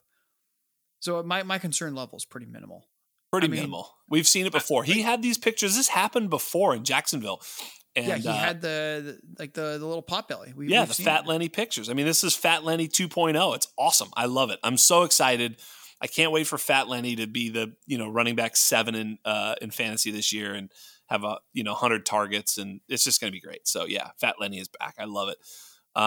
But that does kind of Rachaad White's price, I guarantee you, is rising right now just because of one Fat Lenny photograph. Am I right? So it's definitely gone up. My take on Rachaad White was like, you should have just been drafting him from the get-go. Exactly. I've been heavily drafting in best ball and then in Dynasty, been working to heavily acquire both of them. Yeah. And the reason that I want both Fournette and Rachaad White. Fournette, it's just the 2-year window with running backs. Yep. Outside of the 3 or 4 super backs in the NFL, we really have no idea what the fuck's going to happen 2 years from now. Bingo. Leonard Fournette's probably going to be pretty damn good for 2 years. Yep. He is on a top 5 offense in football right now. He catches passes. He gets goal line work. He gets a lot of overall touches. You really want that. And then Rachaad White looks like exactly the type of running back that could do exactly what Fournette did last year if Fournette goes down, which, spoiler alert, Fournette has never made it through a full season healthy. Right. So if you have Rachaad White in Dynasty, or you have him in best ball, redraft, whatever it is, you can pretty much bank that there's going to be some weeks where he is the starter, even if he doesn't outplay Fournette, just purely based on Fournette getting injured. And Rachaad White's 215 pounds. He ran in the 4.4s. He caught nearly 500 receiving yards with 10 yards per reception as a senior at Arizona State. And it's because he often lined up wide, just like Eckler or vintage Le'Veon Bell, where the next thing you know, they send the running back out wide. That is what Rachaad White was doing. He is the best pass catcher in this class by quite a bit at the running back position. And he even rushed for over 1,000 yards as a senior. Bingo. He is a total 3-down workhorse with his profile. Yes. So if anything, what I've said is if anything happens to Fournette, Rachaad White is a top 3 option weekly. Bingo. Just on principle. Yeah, because I love this. Fournette's probably going to be a top 3 option weekly whenever he's playing. And that the reason his price isn't quite that high in redraft is because he's older. Maybe he's going to get injured. So that's kind of factored into his cost. You want to know? You want to know who I have back to back in my dynasty rankings, right next to Rachaad White? Let's hear it. Tony Pollard. That's a good one. Doesn't Tony Pollard and Rachaad White feel like the same type of upside play and somewhat floor here and there involved in a high-powered offense guy who, if the lead back who's a little older and overweight goes down, that they could absolutely smash as a top 5 running back? Yeah, because if you're looking at the next 2 years for these guys, yeah, it seems like Fournette's got 2 years there, and probably Zeke 2 more years with that contract. So it sounds just about right to me. Yeah. That passes. Pollard feels like Rachaad White feels like a little, the next Tony Pollard, where he's just going to have these wow plays where, yeah, he may not be startable in year 1, but because you're not going to know. I mean, best ball, he's fine, but like you're not going to start him being like, today's the week he's going to have a 60-yard, whatever, right? So, but he's going to get like, 10, 20, maybe 30% of the snaps here and there, just sort of a speller. And then, but every now and again, he's going to be like, oh shit, you see Rachaad White just took it 70 yards. Cause he's fast, man. He's explosive and he can catch a little swing pass and be gone. Beats one player, he's gone. So yeah, I think he's going to have some splash plays a la Tony Pollard.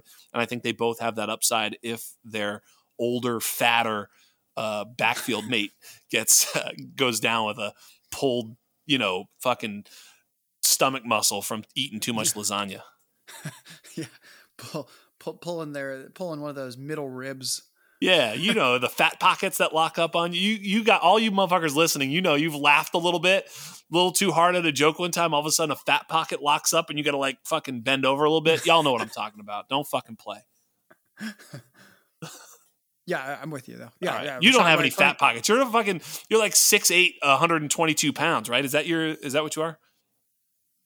No, not quite. I'm 5'9", 160, but 5'9", close enough. 160. I was close. I was so close. Yeah, you had the BMI right. Yeah, 22 BMI. You're basically DeVonta Smith, is what you are. Yeah, pretty much. I'm actually no. I've got a higher BMI than DeVonta You Smith do because have he's a 6 higher- foot. Yes, He's 6 you foot do. 170. So I think 5'9", 160, 165. Oh, absolutely. You got him crushed. Yeah. Yeah, I could take him in a fight. Yeah. The Jell-O wrestling, yeah, you fucking would put him right down. So yeah, DeVonta Smith Jell-O wrestling. I think we found our show title. That's how it happens, folks. That's how the cake is made. Speaking about how the cake is made, why is Russell Gage the very best value on the board in all formats right now? I mean, this is the guy who's just gonna. I mean, he's the butter in your cake, man. Yeah, you're speaking my language. I don't Unbelievable. think there's any player that I've drafted more on Underdog and Best Ball and that I've been trying to acquire more in Dynasty right now than Russell Gage. So good. It's really simple. Russell Gage had 22% at the Falcons targets last year. He had a ton of spike weeks. He actually out-targeted Kyle Pitts last year. I'm not saying that he's better than Kyle Pitts. Nope. Long-term, Kyle Pitts was a rookie. But it's the idea that even with a rookie phenom, Gage still took more work. Now he gets the call from Brady, and Brady handpicked him. People don't like when I say that Brady handpicked him. Well, all right, fine. Whatever you want to use for Tom Brady personally calling him and saying, hey, I would love for you to play on the Buccaneers. Right. That sounds pretty much like what handpicked means, is when he chooses to call him by cell phone. And Russell Gage goes, when they interviewed him, he's like, yeah, I was shocked. And I didn't think it was real until I fully understood the gravity of it, that Tom Brady was calling me, asking me to play for the Buccaneers. And the reason that means he something. wanted... That means something, by the way. That's something. It means something. Yeah. I've always said that the reason that you should be in on Leonard Fournette is because Tom Brady trusts him. Yep. And there's no better evaluator of talent in the world for football than Tom Brady. I love it. Like, I think if Tom Brady thinks a player is bad at football or good at football, I don't think there's anyone in the world that could say the opposite, and I'd immediately side with them. I'd go, yeah, Tom Brady's played in the league for 25 years. He's the best player ever. That makes total sense. Yeah. He does know football intimately. He's out there. And if he thinks Russell Gage is the receiver he wants to throw to, that is great news for Russell Gage. I was going to say, even if he's wrong, he's going to be right in the fact that that is still the guy he likes. So, and all the peripheries with Russell Gage have been outstanding. You know, his catch percentage, I mean, he's been great, and he's only gotten better. He's gotten better and better every single year with his efficiency. He has 2 straight years of basically 100 targets. So yeah, this is on like Donkey Kong. Chris Godwin, a la Michael Gallup, is going to be out for, I don't know, man. He may not even have very much to offer this season. It's a bad injury, and it's going to take a long time. Wasn't he ACL and MCL, if I'm not mistaken? Yeah, he was everything. I yeah, think it's Godwin not good, is man. I think he's at least 8 weeks. At I've least. seen some reports that he's targeting Thanksgiving. Yeah, he might be a That should playoff terrify player. you. Yeah, it's got to terrify you. Like, I love Chris Godwin, but literally, Russell Gage is going to play the Chris Godwin role. Like, that's what's happening here, folks. You're basically getting Chris Godwin in the Yes. 8th or 9th round of your It's drafts. ridiculous. Yes. And you just, I probably have him in, this is going to sound crazy. I think I have him in probably 45% of I've done about 100 best ball drafts already. I probably have 45 Russell Gage shares at this point. Yeah, so smart. I just can't say no when he's going at like pick 90. Yeah. And I think, all right, well, you're basically getting Chris Godwin from last year at pick 90. Yeah. I think maybe Gronk without is some gonna play, touchdown but- upside, maybe, but Yeah. probably will score more touchdowns than he's done in the past because of checks notes. Tom fucking Brady. Yeah, Antonio Brown is not there. Right. I think Gronk is going to play, but I do. Gronk is getting older as well. It's not out of the question that Gronk takes a step back. I think Gronk is a crazy value, by the way. Yes. But that's besides the point. It's basically because people don't realize, I don't think there's any chance he's actually retiring. No. He's coming back. Every move that the Buccaneers have made signals they think he's returning. Correct. Yeah. Cade Otton, not the answer. Yeah, if they really thought that he wasn't returning, they would have grabbed someone like Gerald Everett. Yeah, exactly. They'd have made a play. 100%. Or they 100%. would have kept OJ Howard. Yes. Another year removed from the $3 Achilles million. tear. Right. Exactly. Yeah, there's no way that Gronk's doing anything but returning there, unless he and Tom Brady have some random fight that we haven't heard about. But it seems like he's back. But I mean, it Gronk, seems like Gronk could make a move on Giselle. That's fucking, I mean, let's not put it past him. it could happen. Could ruin everything. Yeah, the ultimate meathead himself. So I think it's going to be Evans, Gage, Gronk. Those are your 3 big target getters. And you put on the show sheet, you were like, Brady's a lock for 600 attempts. I disagree. Brady is a lock for 700 attempts. Yes. I knew it. I knew you were going to do that. He just had like 720 pass attempts last year. Yes. He's gonna throw the ball 42 times, 43 times a game again. This is a team that knows how good they are at passing the ball. Tom Brady isn't sticking around another year at 45 or whatever, or 46 to hand the ball off to Fat Lenny. Yeah, no chance. That is not why he has returned to play another season. So I really think Gage is truly the best value wide receiver. Yeah, I said by quite a bit. It's unbelievable.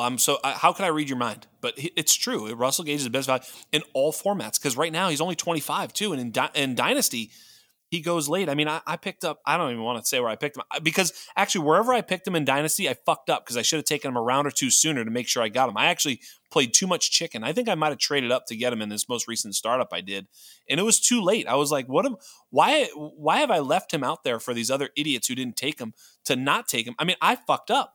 I'm just as bad as the rest of them. I just realized it sooner than all of them. But you need to lock in Russell Gage a round or two, if not more, than his ADP. Probably even more because someone else is going to see him and take him. He's just way undervalued. And great job answering the idea about where these targets are going to go with Brady. But 600 targets, you mentioned, it's like, yeah, they're going to go somewhere. Evans is not a target hog. So, I mean, at the end of the day, Evans, tops out at 150. He's only done that once in his career. He was super productive with low hundreds. I don't remember 112, what I'm not looking at right now. I looked at it the other day. It's like 109 to 120 is basically all he needs because he's a red zone weapon and a downfield weapon. So I think you're going to see maybe a few more Evans targets, on slants and other things to fill in when, some of the other weapons are gone, Antonio Brown and Godwin. But that just makes room for Russell Gage to probably see closer to 150 targets. And I'm not even trying to be like, I'm not trying to be hot take guy here. I just think like, why wouldn't he? Like he saw 100 targets in a shitty Atlanta offense, like you said, with other, solid players around him. I mean, he got 100 targets when Ridley was on the field too. It's not like this was just this last year. This is 2 years straight. I just think with a much higher volume offense, and as you point out, Brady asked him to come play. I think it's huge. Is there anybody else behind them that you think could be of value? Lord knows I'm a Tyler Johnson fan. Is there anybody else there that interests you at all, and especially in Dynasty? Maybe not best, maybe best ball. Tell me what you think. Maybe Jalen Darden. He's on the team. He's the youngest one. I think Tyler Johnson's ship has sailed. I think last year feels like it, right? It felt like the rookie year was very promising. It's going, anytime he's on the field, he's hyper targeted. He's making some cool diving catches. And then it seemed like last year we kind of realized, for some reason, Tom Brady he does not like Tyler Johnson. Tyler Johnson it seemed like he was getting the bare minimum amount of targets anytime he was starting in place of Antonio Brown. And that was kind of my fear, was that if you're starting with Tom Brady and you're not fantasy relevant, something's probably wrong with you. Because basically everyone else that started with him in the Buccaneers has done really, really well. Yeah. So for me, maybe I'm taking a flyer on Darden. The other one that I think is just interesting, this is more for like best ball leagues or dynasty best ball, is Perriman. I'm pretty sure Brashad Perriman is still there. And he had some sneaky usage at times last year. He just feels like a safe bet for 2 to 3 big games, but we just don't know when they'll happen. So I think he's a best ball only play, but I'm not too interested in going too far down the depth chart. I would say Darden just because of the youth and he's got some draft capital. Yeah. It's interesting because I'm not super excited. It's just interesting because we see Mike Evans, we see Russell Gage. I mean, Brady has been known to kind of overfeed guys that he likes, which is why I think Russell Gage is such a locked in player. I mean, what if he's the Wes Welker, Julian Edelman of this team, which is a hyper targeted, albeit close to the line of scrimmage, but I'll take 150 Brady targets close to the line of scrimmage, 10, 12 yards a catch. That's fine. Because, I mean, that's going to be a huge, huge role for whomever. But after those two, it's like, okay, Godwin's out for a long time. And then you just start looking at the names on the team. Jalen Darden, Tyler Johnson, Brashad Perriman. What about Cyril Grayson? That dude fucking played good. I mean, I don't know. It just doesn't. I just can't imagine a world where it's like, oh fuck, Cyril Grayson. It just doesn't make any sense, right? So it's probably the answer is probably none of these motherfuckers, right? Yeah, it's probably none of them. Yeah. Cyril Grayson's an interesting one too, where he was surprisingly productive when called upon, but I don't think we quite saw enough of a sample size to know. And that's why I kind of deferred to Darden, was just that Darden has the draft capital. Yeah. But I mean, it could be Grayson. I don't know. I think the real answer is that the real answer is there's going to be Evans, Engage, and Gronk. And then when Godwin returns, it'll just be Evans, Engage, and Gronk, and Godwin as well. Yeah. And the offense will just get better. Yes. So I think that's the real answer. Yep. They've put the offensive line sort of back together too with, getting Shaq Mason and, Wirfs, and it's going to be so fucking good. Speaking of Evans, like Evans now, if based off of what we just said, like you could see an uptick in targets for him because again, Brady locks into guys he trusts. I think he trusts Mike Evans. If Mike Evans is healthy, right now he's going off the board, wide receiver 8 in best ball. Mike Evans or Tyreek Hill? What do you got? Best I ball. don't even think it's close. Okay, go. I mean, if we're looking at a guy that's going to be on a very good offense, the edge is to Evans. Yep. If we want someone that has quarterback continuity, the edge is to Evans. Where does Tyreek Hill get the edge? Yeah, Tyreek Hill gets the edge after the catch.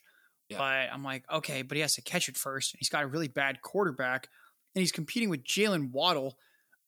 My take on this whole Waddle Hill thing, I mean, I think it's just clearly Evans over Tyreek Hill. Yeah. And then with Hill, my fear is for some reason, it has been the cool thing to just assume that Tyreek Hill steals the show in Miami.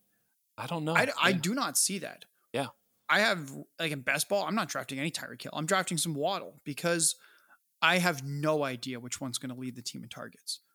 I would put it at 50-50. Who scores more fantasy points, Tyreek Hill or Jalen Waddle?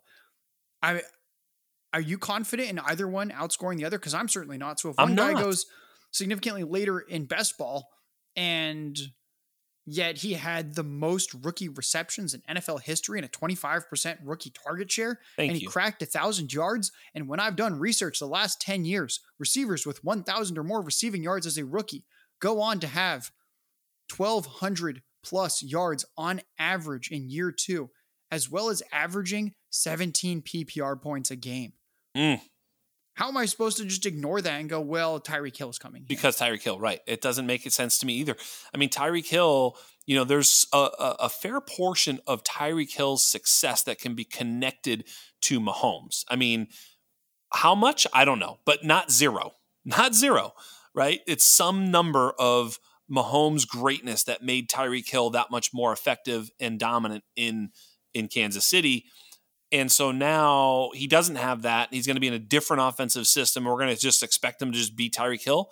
I mean, I think you answered my question, which was I was going to ask, well, do you think he'll thrive away from Mahomes? And it sounds like you're dubious. Not to say that he's not going to be a good player. He's a fucking amazing football player. He's fastest dude out there and, just unbelievable.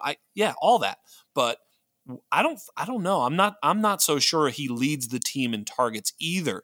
He may lead the team in yards, but I don't know about targets. I agree with you. I think Waddle still stands to see a very heavy target share, especially with Tyreek Hill, because Tyreek Hill is going to take a ton of attention. And I think it'll open up for Jalen Waddle, because you can't ignore Tyreek Hill on the outside going deep and just roasting fucking corners all day long. Yeah, when you see that Tyreek Hill is going as a top 10 receiver, and we're not even certain he's the number one target getter on what shouldn't be a very good offense. Yep. What are we doing? Yep. You're telling me that he's probably going to be either tied for the team lead in targets or number 2 on a run-heavy, not great offense, and I'm supposed to invest in him as a top 10 receiver? There needs to be a lot to go right for Tyreek Hill. Yeah. It just seems to me like Tyreek Hill's career high target share was 25% this past year. Yep. Waddle did that as a rookie. Yeah. It took Hill like 5 years in the league to be able to command 1/4 of a team's passing offense. I really feel like it's easier to make the case, in fact, for Jalen Waddle. Because people go like, oh, but he had a low ADOT as a rookie. I'm like, okay. That didn't affect him. He still had the yards. He still had the targets. And Jalen Waddle was returning from a catastrophic ankle injury. He sure snapped was. his ankle. He's going to be better this year. He's going to be more explosive this year. Whatever you saw from Jalen Waddle as a rookie is not the best version of him. True. Because it was his first year in the NFL playing with Tua. So it's their first year in the NFL in this system. And Waddle was not 100% healthy. Remember all the stories about, Jalen Waddle, he's got a limp in camp. And it was all about how the ankle wasn't quite 100%. The ankle's 100% now. He's going to be really good. And don't forget, Josh, a lot of what held them back last year was that Tua had the least amount of time to throw in the NFL, right? Mm-hmm. It was basically in shotgun, sometimes the defenders would beat him to the ball, like they'd be there first. So yeah, he had to just catch and throw a lot of times. They fixed that left side of the line with checks notes, Teron fucking Armstead and Connor Williams. I mean, this is a big upgrade. Not like, they got a guy. No, they got arguably the best left tackle in the game. So yeah, they've really, hopefully fixed their offensive line. If we can assume health, they have fixed their offensive line. So, that's going to change things. That's going to give him an opportunity to let Tyreek Hill pressure the defense deep, pull safeties out of the middle, right? All these things. So I think you're right. I think Jalen Waddle is being overlooked. I felt that even right when they made the trade. I remember asked the great Evan Silva, who was fortunate enough to come, fortunate enough to have him on my show, and he was a little bit low on Waddle. But I've actually, of course, I listen to Evan Silva all the time, and I've heard him kind of circle back around on that. I think that was it was interesting because once you see Tyreek, you're like, oh shit, everybody's fucked. But I don't think so. I think Waddle has enough talent on his own to stand on his own. And I think he's more of a target magnet than Tyreek Hill is. Tyreek Hill is more of a big play player. So I think you're right. Give me some Jalen Waddle, dude. I love it. Should we talk about Hill's former team? Because I have some strong thoughts on this one. I know where this is going. Yeah, you like this? Well, should we talk some Chiefs? You want to talk some Chiefs? I have my. Can I just? So I know we're running low on time. Can I just do my Chiefs monologue? Oh my God. I would love nothing more than to hear Josh Larkey in his Chiefs monologue. Go. So if we're looking at the receivers on the Chiefs, we've got Travis Kelce, who had the lowest yards per route run, targets per route run, target share of the past 7 seasons for himself. And then we have Juju Smith-Schuster. And Juju Smith-Schuster has been on the decline each of the past 4 seasons. And prior to going down in week 5 with the collarbone injury, through 4 weeks, he was being out-targeted by Deontay Johnson and Chase Claypool and Najee Harris, even though both Deontay Johnson and Chase Claypool played in 3 games out of the first 4, yet Juju played in the first 4. This is a very limited slot type receiver at this point in his career. Then we have Marquez Valdes-Scantling. He is a situational field stretcher. Career high 14% target share, career catch rate below 50% despite playing with Aaron Rodgers.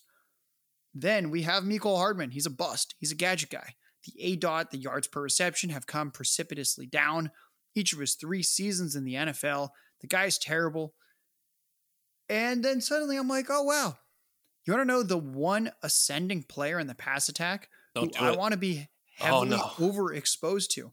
The one guy in the pass attack who is not on the decline or like stagnating.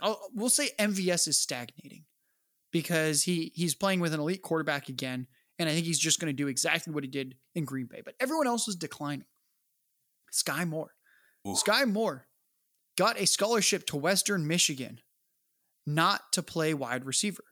He had never played receiver before in high school. He played quarterback and cornerback. He goes to Western Michigan. They give him a scholarship because he's so athletic, and they say, we don't really know what position you're going to play. Maybe we'll try you out at cornerback. That was kind of their initial thought because he's pretty undersized for a quarterback. So they go, you're going to play cornerback.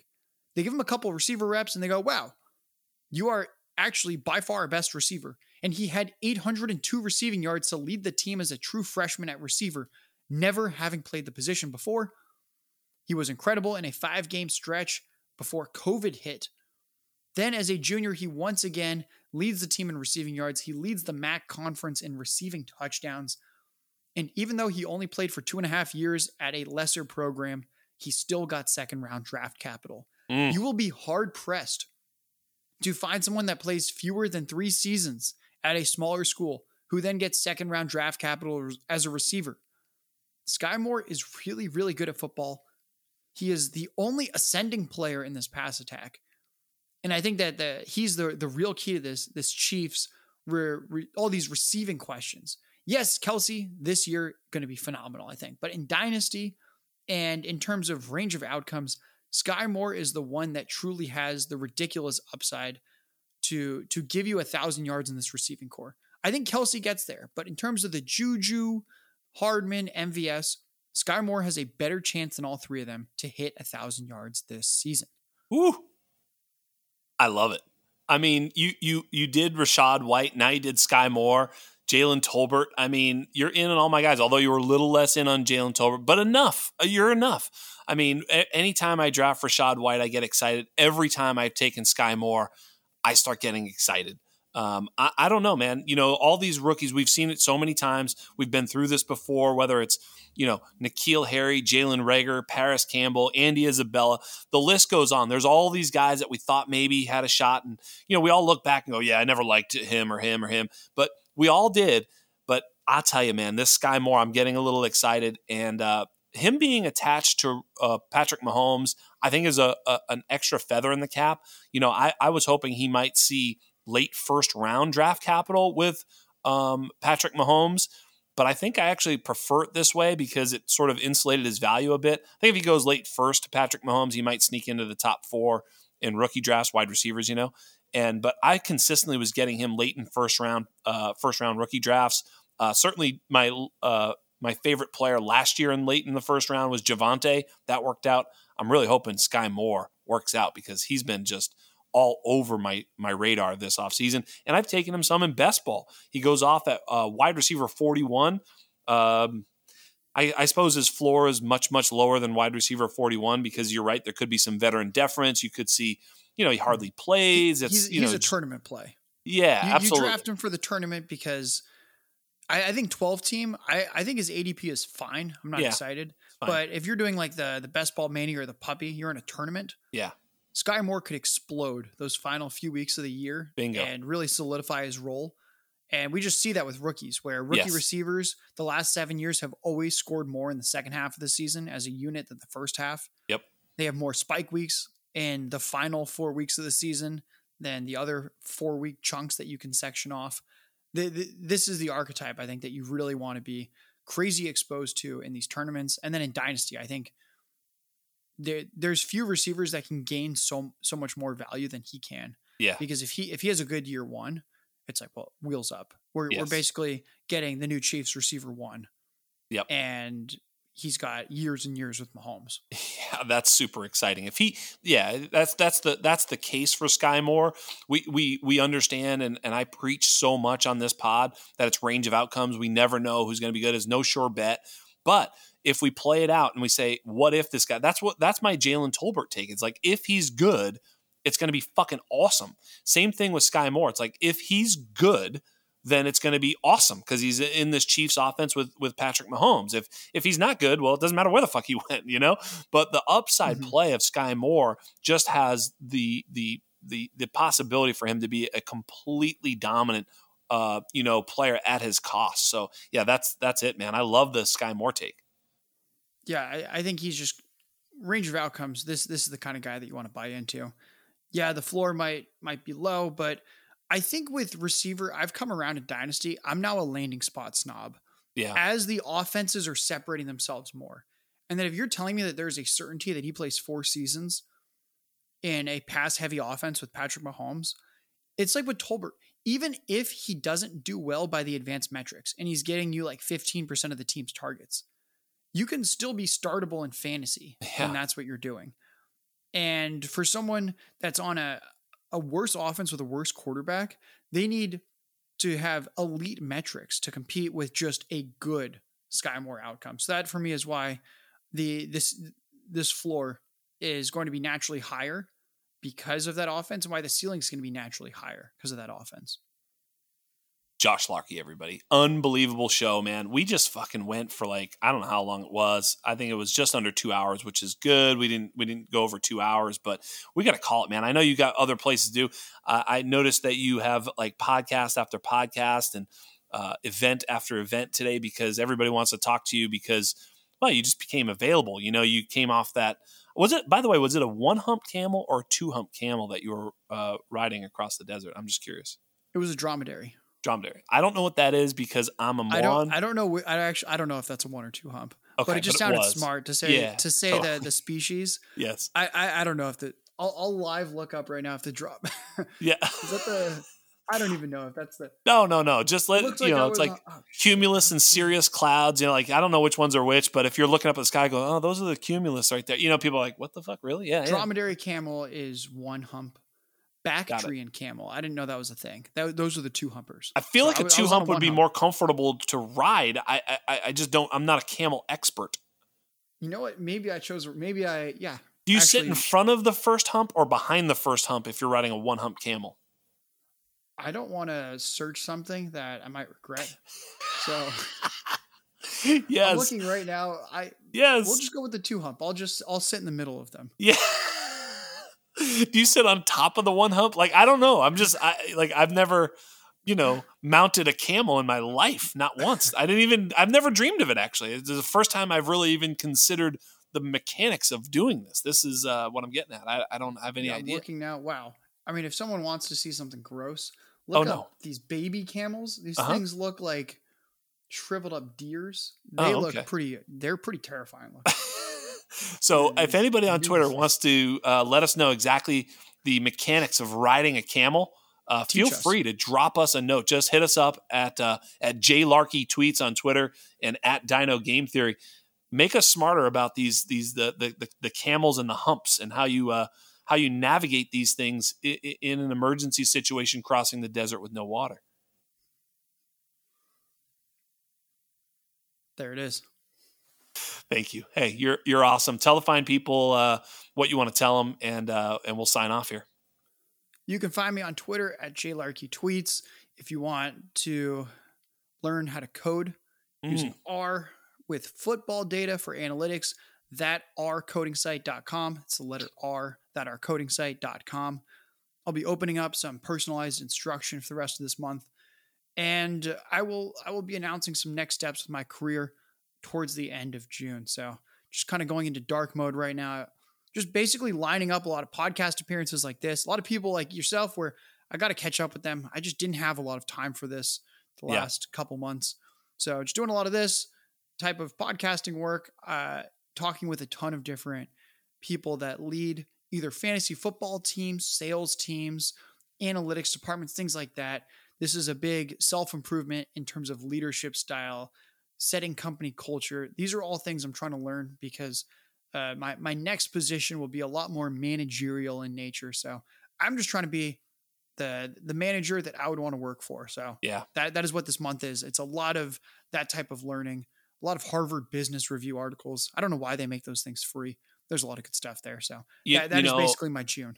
I do manage a team, and I always say I'm better when I'm loved. That's all I tell you, and that's in life, that's anywhere, you always feel better when you're loved, and and you're that's it, man. Just love up your people, truly find a way to spread some love. That's what we try to do on this pod. We love having you. We love our audience. So thank you so much. So on behalf of everybody here at the Undroppables, on behalf of everybody here at the Undrafted, on behalf of us still very sad to watch my Boston Celtics dominate and his stupid 76ers lose, the greatest producer the land has ever known, Michael P. Duncan. And on behalf of the great desert wanderer, Josh Larkey, I am Jax Falcone, and we are